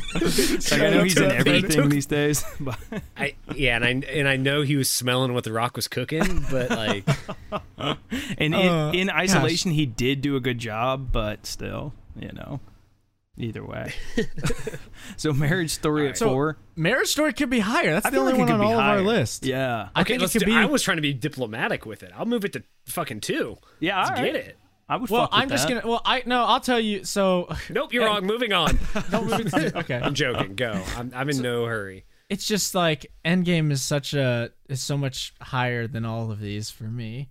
I feel like Like, so was that even in your guys' top 10s? And this is just because It like was it's my not cool 7 enough. or 8. Okay, He's thank not you. in my top 10. Alex, he's not a comic book guy, but Yeah. like I can't imagine ever being that hyped again and ever having something to deliver. I can't not put that in the top 3, and I can't like Marriage Story is fantastic acting, but it's such a small like, it's so much more. I don't want to say forgettable because Marriage Story is very powerful, but it's just like not even in the same wheelhouse or same stadium, same league as that's the word. Yeah. As Endgame. Same, not even in the same stadium. Huh. But we all have Marriage Story. What about sorry, I had to I'm saying plug it's my not all computer back in. numbers, and No, it's not all numbers. it's not like it doesn't have to be the math problem. Yeah. What if And what if we put Little Women at 3 or 2? I'd be cool with either of those. Again, Mike, eat a dick. Shut up. Adam Sadak, this is for you. Mike is number one We're at punk war. bitch. Like fantastic, lovely, isolated human peeks into real life. What are you talking Going about? on. About Avengers. I'm talking about Marriage Story and Little Women. But Avengers is humanity like on the line against the greatest threat that has ever been posed. It's about, and we still get so much of that humanity, but we also get aliens, literal aliens, and it's like and we get everything. We get superheroes. They're all coming out of the portals. They're all fighting. When I love this movie 3000 is what I'm trying to say. Like Robert Downey Jr. realizing what he has, he could just settle and he risks it all. And he's like, I've got my second chance right here, but he doesn't have the heart to let everybody else stay dead. And he gives up like what he wants. It's like, there's so much going on. There's a lot When going Captain on. America grabbed the hammer, did you not feel blood rush to your penis? And like, I physically said, I was making noise. I don't do that in theaters very often. I feel like that's a lie. I'm gonna put Little Women at 3. Yeah. because- Oh my gosh. Yeah. Mike, we're trying to be diplomatic, and you are not allowing that process to. No, I'm trying to filibusters for what is right. I'm trying to make my Will, you can't please take the curse words out of the Google Doc. Will is typing in the Google Doc that Mike is a bitch, The lighthouse. aka the Okay. lighthouse. Oh my god, the lighthouse. God. Okay. Not good. So number 4, what would we feel comfortable putting there? 1917? Avengers Endgame is so much better than 1917. I'm gonna put Avengers at 5 just to stop talking about it. No, it can't be number 5. It's top 3. I think 1917 rounds it out nicely in the 4 spot. Oh, but like, see, then I got so many movies that are better than that. Jojo Rabbit, Knives Out, Ford v Ferrari. It was our 3 and 2. And we didn't I have know, I'm just Avengers saying, even like- in the top 5. I know. Marriage Story number 2. Michael, this is my podcast that I dictate every week. He found I'm it. I the just one. think- I'm the czar. Because like this is the one like I love ranking things, but like this is one where it's like I've been tacking movies on all year and like ranking them and thinking about them. I feel like here's where we have room for conversation. Like I don't think we just need to do it like a math problem. no, on we what don't goes need up to on do our it like a list. math problem. Because these were hard. It was hard for me to rank my list. Mike, The Irishman is my number 1, and it's not on this list because I'm trying to be Yeah, well, that was- diplomatic. You know, I'm willing to accept when I'm wrong, and I'm not wrong about me, but it might not be the best fit for the overall list. Okay. Or it's maybe- telling hey, of the let's take quality it- of the film if it doesn't compel you to die on a hill for it. I got it, guys. I got it. He's gonna take out the Avengers and make a Will joke and put in the lighthouse. No, I'm gonna be serious for once. Oh, thanks. I Eat a appreciate it. dick. Hey, you're really So- pulling an Amy. So Yeah, I see why you like Amy. She is the I'm gonna- meanest one I'm in that literally movie. I'm gonna pull a Beth on you if you don't shut up. You're gonna die. Um, You're gonna kill yourself. Yeah. So I think we should look at this list as if someone came to you and said, "Hey, I like movies, but I just woke up from a coma and I haven't seen a movie since 1999. Give me a movie." I would not tell him the Avengers because he would be lost. He wouldn't know any of them. He'd be like, "Who are these guys?" I feel like there's a lot of missing. That's such a silly question. When half the things that make Avengers great is all the lead up to it. I would say the Marvel Cinematic Universe. I'd give them all 20 films. Let's rank them in movies. Let's rank them in the order that we think Mike Pence would like the best. Yeah, there it is. That's the tiebreaker. Can you give me Avengers at number 4 above 1917? I can't do that. I can't do that. I won't. I would actually. I think Avengers. I liked Avengers more than Little Women. I did too. So I think Avengers number 3. All right. No. All right. What if we get? Wait, Alec. I put my foot down. Nay, I have let this aggression stand unchecked for too long. I will give you Irishman. I will not give you Little Women. All right. I can't. I shan't. I like Will's way of looking at different angles. Let's keep throwing some things up the wall and see. Okay, what so sticks. what if someone had only seen Marvel movies and they're like, I like movies. What would we put? what would we put, Mike? I don't know. We put Avengers Endgame, Spider-Man Far From Home, and Captain Marvel. But no. What? Okay, so if all the Irishmen and all the Little Women and the entire British Army teamed up, or French Army from World War I, and they fought the Avengers, who would win? I don't know. I think it's the Avengers. so we're talking about like I'm just trying to. We're looking at this from weird angles. Will gave a hypothetical. I gave one. They'd win in a fight, so therefore I got another. Bullet point to my argument. Who would get divorced faster? Robert Downey Jr. and Pepper Potts. Here's the they real got divorced question. Before Adam Driver, and also Scarlett Johansson is an Avenger. That's just an undercover research task. She's getting intel on Kylo Ren in case those universes collide. Now that Disney owns both of them, that's an Avengers subplot marriage story. Yeah. I'm not gonna budge on this. I can't. I feel like the list is done. I think it's done too. I feel like we did it. I really did. And if Michael wants to, I'm willing to continue to fight. But I'm telling you, I am unmovable. I have acquired a lot of mass, and you cannot move me. You look really good right Been now. cultivating Thanks. mass. Cultivating mass. Try to move me. Try to move me. You need to start harvesting mass. Also, and it's also really sad to me. I'm coming around to this idea, but I just want to explore the ideas of being flexible and hearing what we love about things. It's just a pause from this. Was Ford v Ferrari even on your radar for the top, Will? Did you not like that as much? No, I thought it was good. It was just I watched it, and then I was like, that was a really good movie. And then I watch all these other movies, and I have recommended those movies a lot more than I've recommended Ford v Ferrari. Interesting. That's our go-to. We've had people at our house, we've had 7 different groups of people over to watch Ford v Ferrari. I've got a lot of friends. Freaking God. We get it. Freaking strong flex over here. Yeah. Friend guy. Real strong flex. Friend guy. Jeez. Rub it in. I think we've struck a good balance. FVF's great, though. You should go see it. I had that at number 2 until I watched Parasite recently. Dude, and can we talk about Parasite what we already know is going to be the best film of 2020? F9. Oh, dude, F9. Did you see the trailer yesterday? Yeah. No, it was no spoilers. It was no Kanye. Spoilers, man. Yo.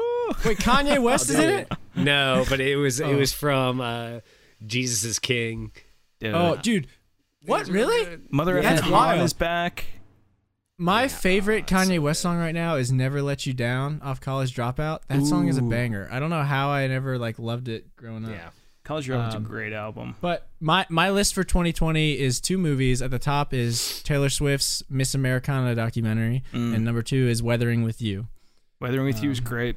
Yeah. Honestly, you should watch Your Name. Really, really jazzed about the Top Gun movie, Maverick. Oh. It looks so good. I haven't watched any trailers for it. I'll have to peep those. It looks so good.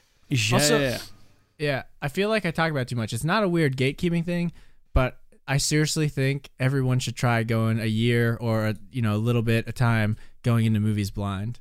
except for the lighthouse. It's just like seeing Thor Ragnarok and like not knowing that Hulk was in that movie, and then when he comes out, like that's just awesome. Not knowing Laura Dern was in Little Women and her opening the door. It's just like so much room to be like easily impressed by things, but then to be, because like every movie inherently has to give away some part of the plot in the trailer, and a lot of them, like the big set piece twist, even if it happens early, is still like how they convince you to see the movie, and they give away a lot of stuff. Yeah.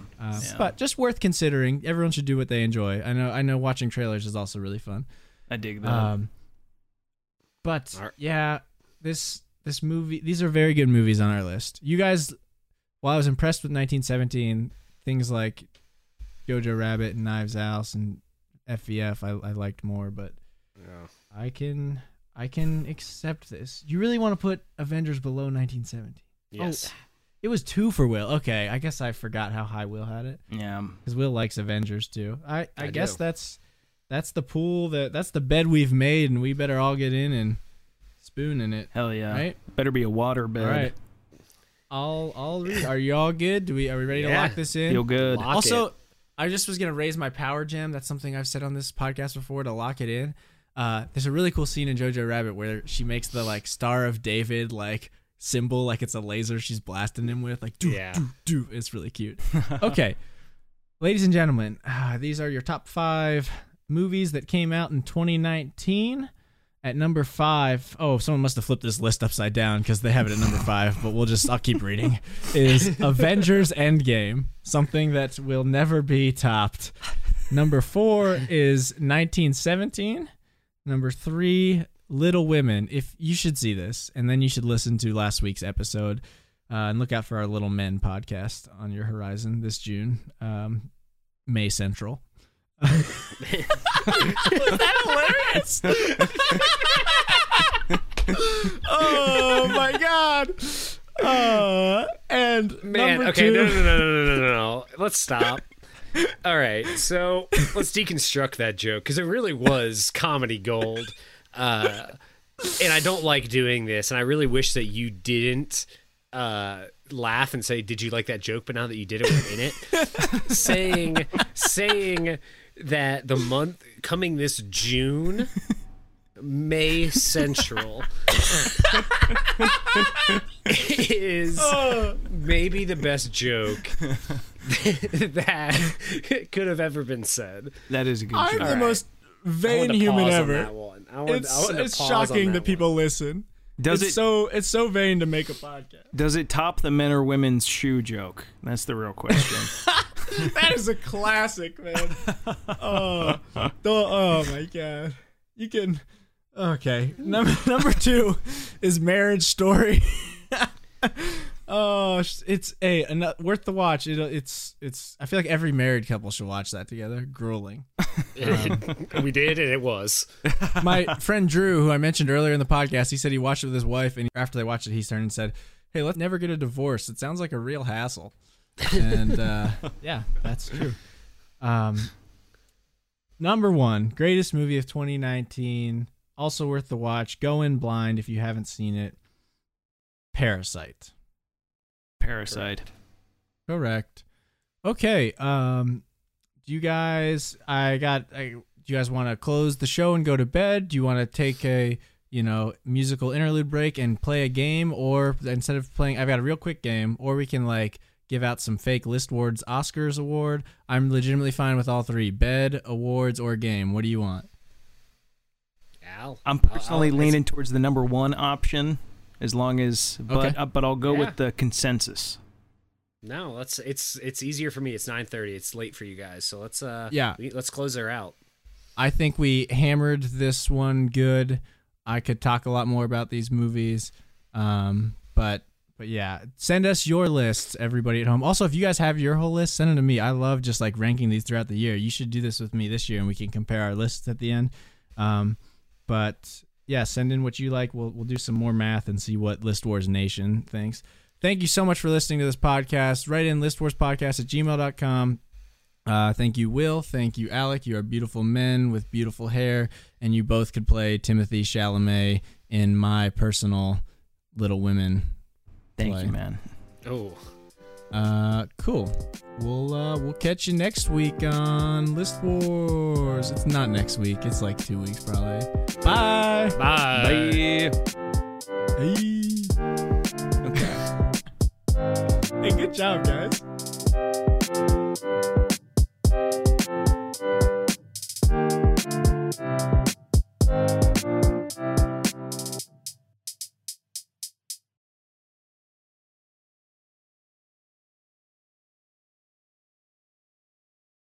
Okay. Check, levels. check. Second levels. Not peeking. Cool. I already did that in high school. Right on. Dude, you did, man. Oh, All right, got me. we're gonna That clap got me. at 2040 in 5 seconds. Really got me. Where? Hold on. 40. Okay, never mind. 2045. Okay.